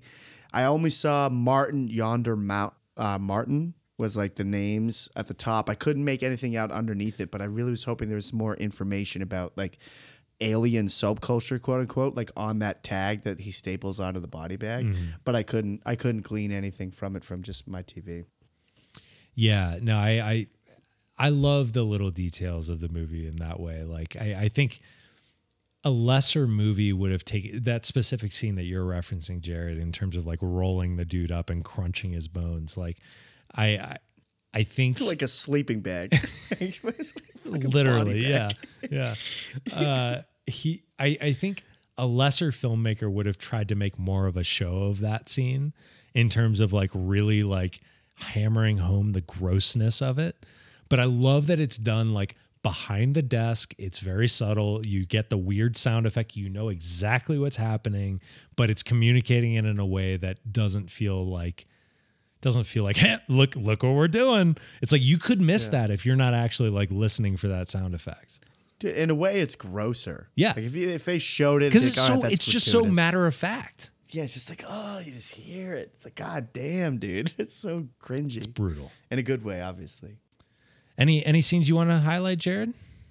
I just got the one. I mean, everything else we've pretty much touched, and I even kind of alluded to it earlier, but the scene that really swept me off my feet was when the baby arrives in the box. And there's a lot of reasons specifically that scene just works like gangbusters for me. First is not even a misdirect. It's in the movie for story purposes, but like how do they get food? And we see the scene before of the box filled with like that generic, terrible looking, like vacuum sealed shrimp and all this nonsense in the box. It's like a hospital luncheon, a hospital cafeteria or some shit. But even worse. And then from there it goes to the Eisenberg burning the house down thing, which again is a pretty big story moment early on. It's like pretty aggressive move this early into the film. And then it's the next morning. They're recovering from sleeping on the curb, and there's another box in the road. And we have had clues that there's going to be something about childhood in this, or child rearing, with the birds in the nest and the awkwardness of there being an established boys' room in the house. But other than that, it still has been relatively subtle. And she opens the box, and there's a baby in it. And it's so surprising because we expect it to be food or something else, or I certainly did on first viewing. And what I was so enamored by on rewatch is they don't do anything for the score there. So this is something that like the movie is not, I would say, conservative with its use of score. It kind of throws it around, and that's not a bad thing. But I think it's so cool that they made a conscious effort to like let that moment sit and be shocking on its own and not have any sort of score living underneath it or like trying to amplify anything. It's shocking enough that there's just this infant in a cardboard box at the door. It doesn't need any amplification. And by going against the grain and not doing that stuff, for me, it was even more powerful. And I was like, that's just fucking... And I remember being like, holy shit, the first time I saw it. Because again, it sneaks up on you because there aren't any of those... And again, they set the Texas two-step in front of you with the food box. So they kind of pull a magic trick on you, and they don't do a lot of the cliche choices when they do it. So it for me was like one of my favorite scenes in the movie, and my favorite reveal by far, where I was just like, holy fuck, that's a baby. It's like, God, they got me good on that one. Yeah, it's a wild reveal. I knew it was coming because I had seen the one image of them holding up a baby, and I kind of like put that together once I saw that. But so it didn't shock me quite as much. But yeah, it is like that is the point. That's like an inflection point in the movie where it's like it either starts to click for you more at that point, or I feel like you're dipping out of it there. Yeah. But yeah, Did you have any, I really Drew? dug it. No, I think we've covered like pretty much all the scenes that I would have highlighted to this point. I guess I'll just re-mention. I mean, in terms of just horrifying imagery, the neck thing will never not sit in my head. That's living rent free in my head for the rest of my life. You just made a perfect accidental segue. Let's do it. Because that's my beef. Your beef. I got beef with the next scene. Okay. I think there is a massive mistake in this movie that robs the next scene of even being better than it would have been. It is a good scene. I do want to get that out there. I like the scene. But when she gets the book from the kid and is flipping through the pages, they sit on that image of the frog throat thing, and I think that's a huge mistake. I think if they didn't give you that image and then it came out of nowhere, it would have been so much more startling and so much more frightening. And I don't, agree. for the life of me, know why they did that. I didn't. I will say this. I saw that image. I remember seeing that image before I saw the neck thing, but for whatever reason, the neck thing still surprised me. So it didn't ruin it for me on first viewing. But that being said, I do think it could have been more effective without that. What do you think, Eric? Yeah, I guess I didn't really pick up on that as like a spoiler of and in hindsight I wouldn't have even been able to tell you which came first, the book or the neck thing, but clearly the book came first. I mean, to me the book was like one of those things that they really tease you with, and I'm like, man, I want to like pause and look at this book and try to decipher some, like, does this book connect to the TV thing, and like what is this book manual telling him? How does this kid know how to read this weird language? Obviously it's not a human. I mean, it raises like a ton of questions, and it's one of the few insights we get into this alien world that exists in this movie. But yeah I don't know what it was. I don't know what it was about the structure of that, but it didn't fully register with me. So that's interesting to me that you immediately latched onto that. Yeah, and I do like the book. I just wish that, because I feel like the shot of the picture of the throat thing is my only beef with it. It's like, I wish maybe they just did a flash of that, or didn't sit on it as long, because then we kind of saw what the aliens looked like. So then when he did it, it kind of lost its surprise a little. But the rest of the book, like the cryptic nature and like those weird drawings of like the cells coming down from space into these separate beings, someone in between human. Like, I loved all that shit, because we're just getting online with like what is going on. Right. But I just wish they had kept that reveal. I think it would have been even more disturbing if this kid all of a sudden gets like frog throat, Yeah. But minor thing. But I do think it was a mistake in the edit, personally. Yeah, no, I get that. And, I think that actually makes another great segue, which is going from the book and kind of the way that the book is hinting at what's going on with this whole scenario, but not totally giving you answers there. I mean, Eric, early in the conversation, you mentioned that, you like stories that ask a lot of questions, but are somewhat withholding with their answers. Obviously that's a part of this movie as well. How did you feel about the ending? And like, did you feel like it was a sufficient resolution to what they're setting up in this for what you're looking for in these kind of stories? Yeah, I mean, I think they maybe could have done more with sort of what the alien situation What's their goal? That was kind of my supposed question. to be. Yeah. I mean, because you're thinking about it, but you really don't have that much to think about, because they only give you these little nuggets that aren't really developed that much.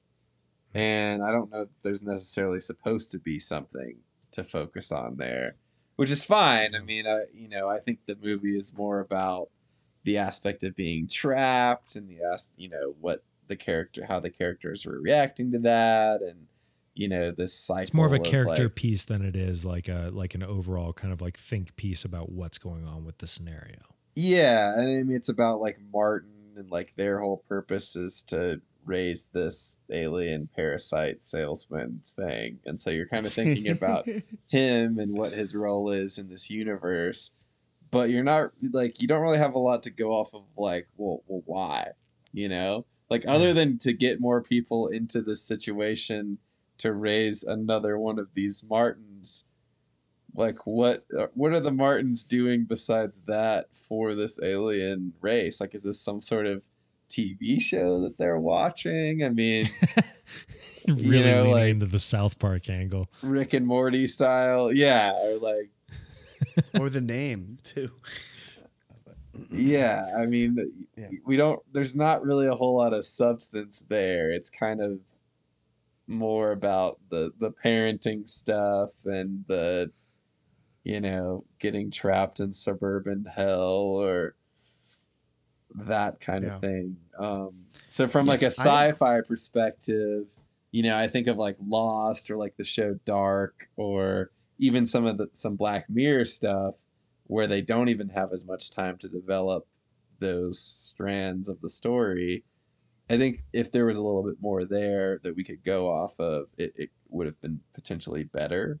But there's time constraints and they're not going to go full Matrix, taking you out of the Matrix, because, I mean, in my opinion, that's when the Matrix movies go downhill, is when they show you more than little blips of outside of the Matrix. Well, that's another episode we need to do later, which is defending Matrix Reloaded and Revolutions. Drew is mounting his horse as we speak. I'm mounting. I think it's so funny that you said that, Eric, because my roommate, like I said, kind of half watched the movie with me, and she mentioned something similar. It's like, what are they doing? What are the aliens doing? And I kind of flippantly and jokingly responded, "What are we doing? Like, what are we doing? We're just procreating and just randomly like doing things." And I did kind of, like I said that in a flippant way, but there is some truth to it. I think the movie is kind of asking that. It's like, what are we doing also? But my read on what the aliens, in terms of the fiction of the story, not metaphorically potentially representing us or whatever, but I think the Martin that was churned out is just one offspring from the system, and that is his role. But other potential like alien humanoid reflections are infiltrating society on other levels, and which is when she's going through the other homes, and there's obviously other parenting scenarios happening. I thought that, okay, so this is how they breed this specific Martin, but others are maybe being placed in other places in society where they mimic human behavior. But this Martin's role is to indoctrinate future parents into this sort of fucking crazy scheme. Yeah, that's a good point. Yeah. So you think, and one of the memorable little snips from that scene is the couple that's just having sex while their Martin is just standing right there in the room, not even looking, clapping. Like, yeah, he's clapping. He's clapping. It's like, is he learning to procreate, to try to procreate with actual humans? Like, is that what's happening there, or who knows? Who knows? It's just, I don't know. But again, and it makes it, I think, is gonna in this new category of Eric movies. There's so many different ways to slice it and approach it. It makes for a really fun chat, and also outside of conversational strengths, just a cool movie. Drew, did you have general like takeaway thoughts in this kind of vein? Yeah, I mean, I'm with Eric in the sense that I do enjoy, going back to what Eric said about burning, early on. I think I really enjoy a movie that is willing to leave a lot of interpretation to the audience. I think that that's a really fun viewing experience at times. I think this movie rides the line of that for me, where I do like kind of trying to formulate some of the interpretations of this, but I think it's a little too broad, where I would like it to be maybe just give me like a couple of bumpers on the aisle so that I at least know where like my ball is going to fall down, like, and hit some pins, like right. give me something. 'Cause otherwise I'm just in the fucking gutter. I see. So you're saying maybe like 15%, 15% more explanation. Just like give me just a touch of more like hint there to tell me what the goal of these aliens or whatever the fuck these species are that are the gods of this universe. I just wanted a little more to at least give me a grounding point to build off of. And I think this movie, that's maybe the only failing of this movie on a story level, is it doesn't give you that point to build from. That being said, I really, really do love the questions this movie brings up in my head, and I like where it kind of is pointing me. I just wanted a little more direction there. But it leaves you wanting more. Absolutely. I mean, dude, seriously, like I would take another movie in this universe. I want to know more about what's going on here, much in the same way that like Lost used to bring those questions up, you know? And that's true, dude. And just to tie it back to another movie that I've seen recently, I feel like this movie is the anti Don't Look Up. Where like Don't Look Up is like so on the nose and it's so obvious about everything it's saying. Yeah. And like to the point where it sounds like an Adam McKay beating production. you over the head with it. Yeah. What do you know? And this is very much like man's got an opinion. Sorry. This is like the opposite of that, where it's like I like any of these ideas I'm having, I'm not even really totally sure if that's what the director had in mind. I mean, some of them, I guess, but it's not, it's saying different things and it's kind of raising questions without beating you over the head with the answer to those questions. No, and I appreciate making that. it painfully obvious. I like when a movie respects its audience and it says, I trust you to make your own interpretations of what we're saying here and for you to be at least on the right track. That to me, like when a filmmaker trusts their audience that way, that to me tells me that I'm in good hands, you know? For sure. Well, let's wrap up here. I mean, I think, Jared, you brought up earlier that you had looked up the definition of vivarium and it's interesting in some way. Why don't you break out that? It is interesting in some way. I did not know this word existed. So I got thrown off. I did want to mention this. By the like 1,500 production companies that were involved in this movie. Forgot to mention that. Holy fuck. The most production logos I've ever seen. Ever seen. And I'm like, all right, so is it a Danish film? Because again, I intentionally try to reduce my It was a Danish intel. production ultimately. But it's like Irish too, because the director's Irish. I don't know what the fuck's going on. But so when I saw all these kind of international logos parading by endlessly, I thought, oh, so it's like a foreign language film. And therefore, I assumed that vivarium was not an English word because I have never heard this word before. And then as I kind of tracked down some interviews after the fact, I realized it was an English word. Had you two ever heard this word before? Eric, I'll start with you. No. Never. No. Goose eggs across the board. It makes me think of like planetarium. The planetarium. Planetarium. I will say that's fucking close. So dictionary.com has it as an enclosure, container, or structure adapted or prepared for keeping animals under semi-natural conditions for observation or study or as pets. And like an aquarium or a terrarium, to your point. Semi-natural makes a lot of, doing a lot of work there. It's beautiful. That's so true. And I just wanted to I don't know if we really hit that nail on the head, but like the fact that the purpose of these parents for these aliens are for the aliens to be able to represent human emotion. So we get those great scenes, even though I was kind of bashing the performance of the older version of the guy, when he is mimicking her grief to her to kind of try to be able to replicate it later. That shit is super fucking creepy. Yeah. And there's so much baked into this definition that I do think, again, I've heard of terrarium and aquarium. There was really the peak various like versions of ariums I've ever heard. I've never heard of a vivarium, and I'm glad that we all share that ignorance together until now. What a reveal for the end of this episode. And that kind of answers a little bit of the questions we have about the aliens. I mean, because it suggests that like these Martins are like the early versions of the aliens they're trying to create that can blend in, adapt into culture. Yeah. Absolutely. Maybe they're prepping for an invasion Who knows? Which suggests that a salesman is the least human version of a human. Yeah, I wish I could see when she was falling through the house, like one of the room was clearly like the child was a future politician. The other one is like, maybe an actor if they had the balls to do it, or some other like person who finally kind of falls into some Just sort anyone of despicable who's behavior. making a livelihood on presenting a false version of themselves. Yeah. I love that. Well, I think that's as good a place as any to wrap up here. Well, Eric, thank you so much for a great choice of movie. I think Great choice, dude.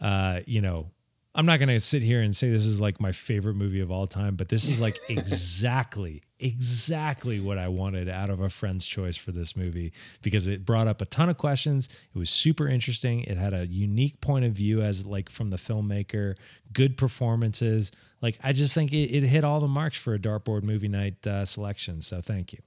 Well, shout out to Jared for his dart skills and hitting a bullseye. Let's run through the board real quick before we jump to throwing the dart. So the current board, it's the same as it was last week, but I'll recap it anyway. At number 1, we've got You Can Count on Me. At number 2, we've got Ex Machina. Number 3, The Right Stuff. Number 4, The Big Sleep.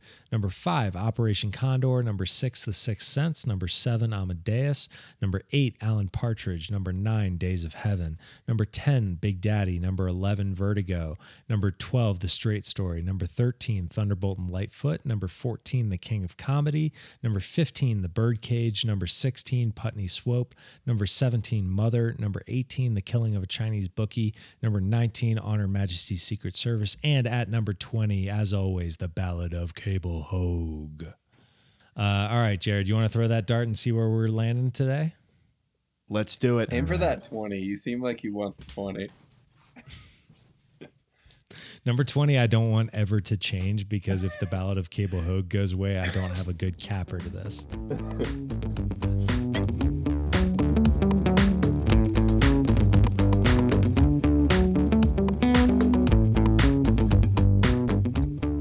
Eric and Drew, the dart has spoken. Oh, yeah. I think it might be a new number. I actually did not double check the thing, but let me throw it out there. Is it a 20? The dart has said 8. Crazy 8. Jared, you're going to be very happy with this. Number 8 is a movie that you have been very excited to hit for a little while. I know this. Number 8 is Alan Partridge. Fuck yes! Fuck yes. I have wanted to watch this movie for like 4 months, 5 months, and stupidly I put it on the board. Oh, that'd be a fun one. I was going to be chasing a ghost forever. I'm so excited we finally hit it. I have been wanting to see this around movie. 8. Not even. Trying to hit 8. It just like No, I just literally I just, 7 has been hit a couple of times, but he has not come around 8. and 8, and the dartboard, it's weird, but I just have not. Again, with the old board placement, I used to be up against a wall when I was throwing on my left. So a lot of those lefter numbers were just kind of taken off of my range. But I'm so excited to see this movie. There's a story I saw about 5 minutes in one scenario. We'll cover it next week. So Alan Partridge, currently available at time of recording anyway, on Hulu with a premium subscription, HBO Max, pay to rent from a variety of places. Should be available.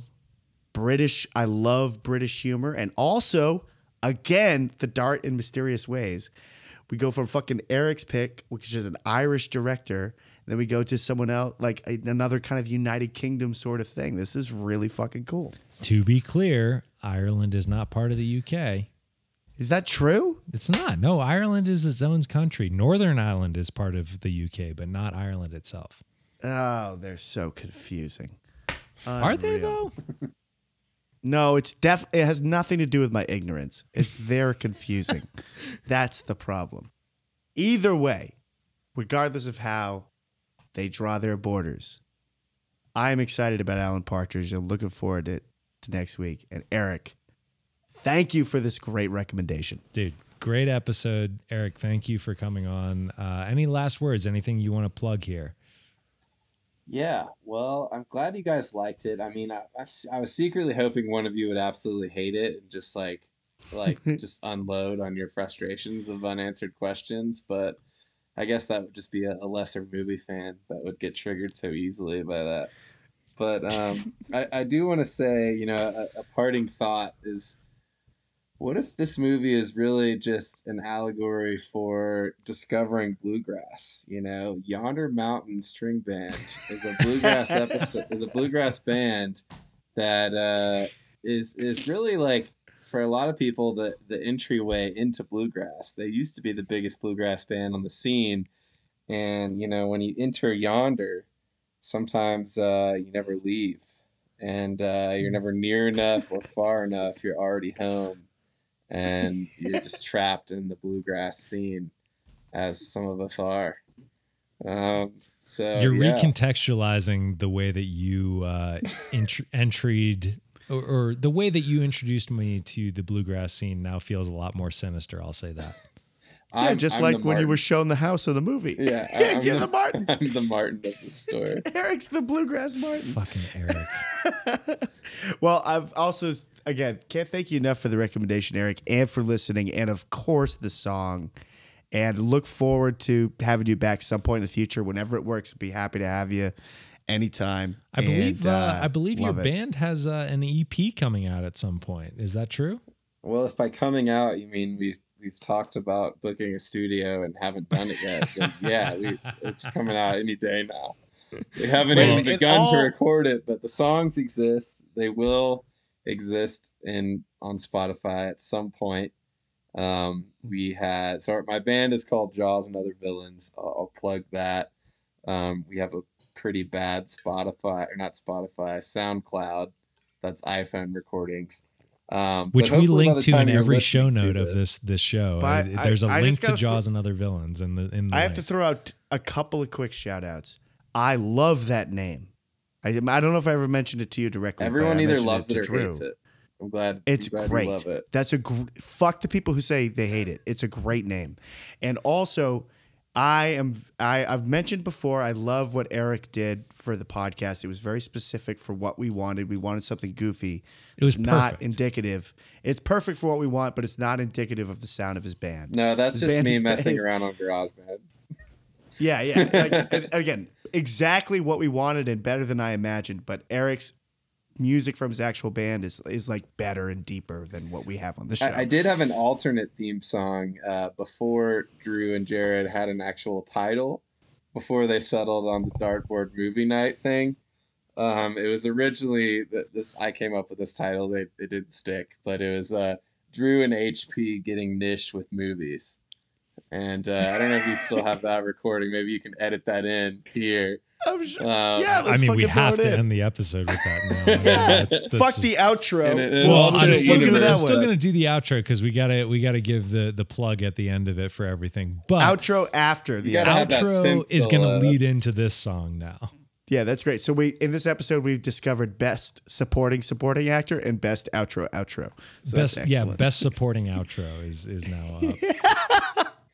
Well, anyway, that's been our episode on Vivarium.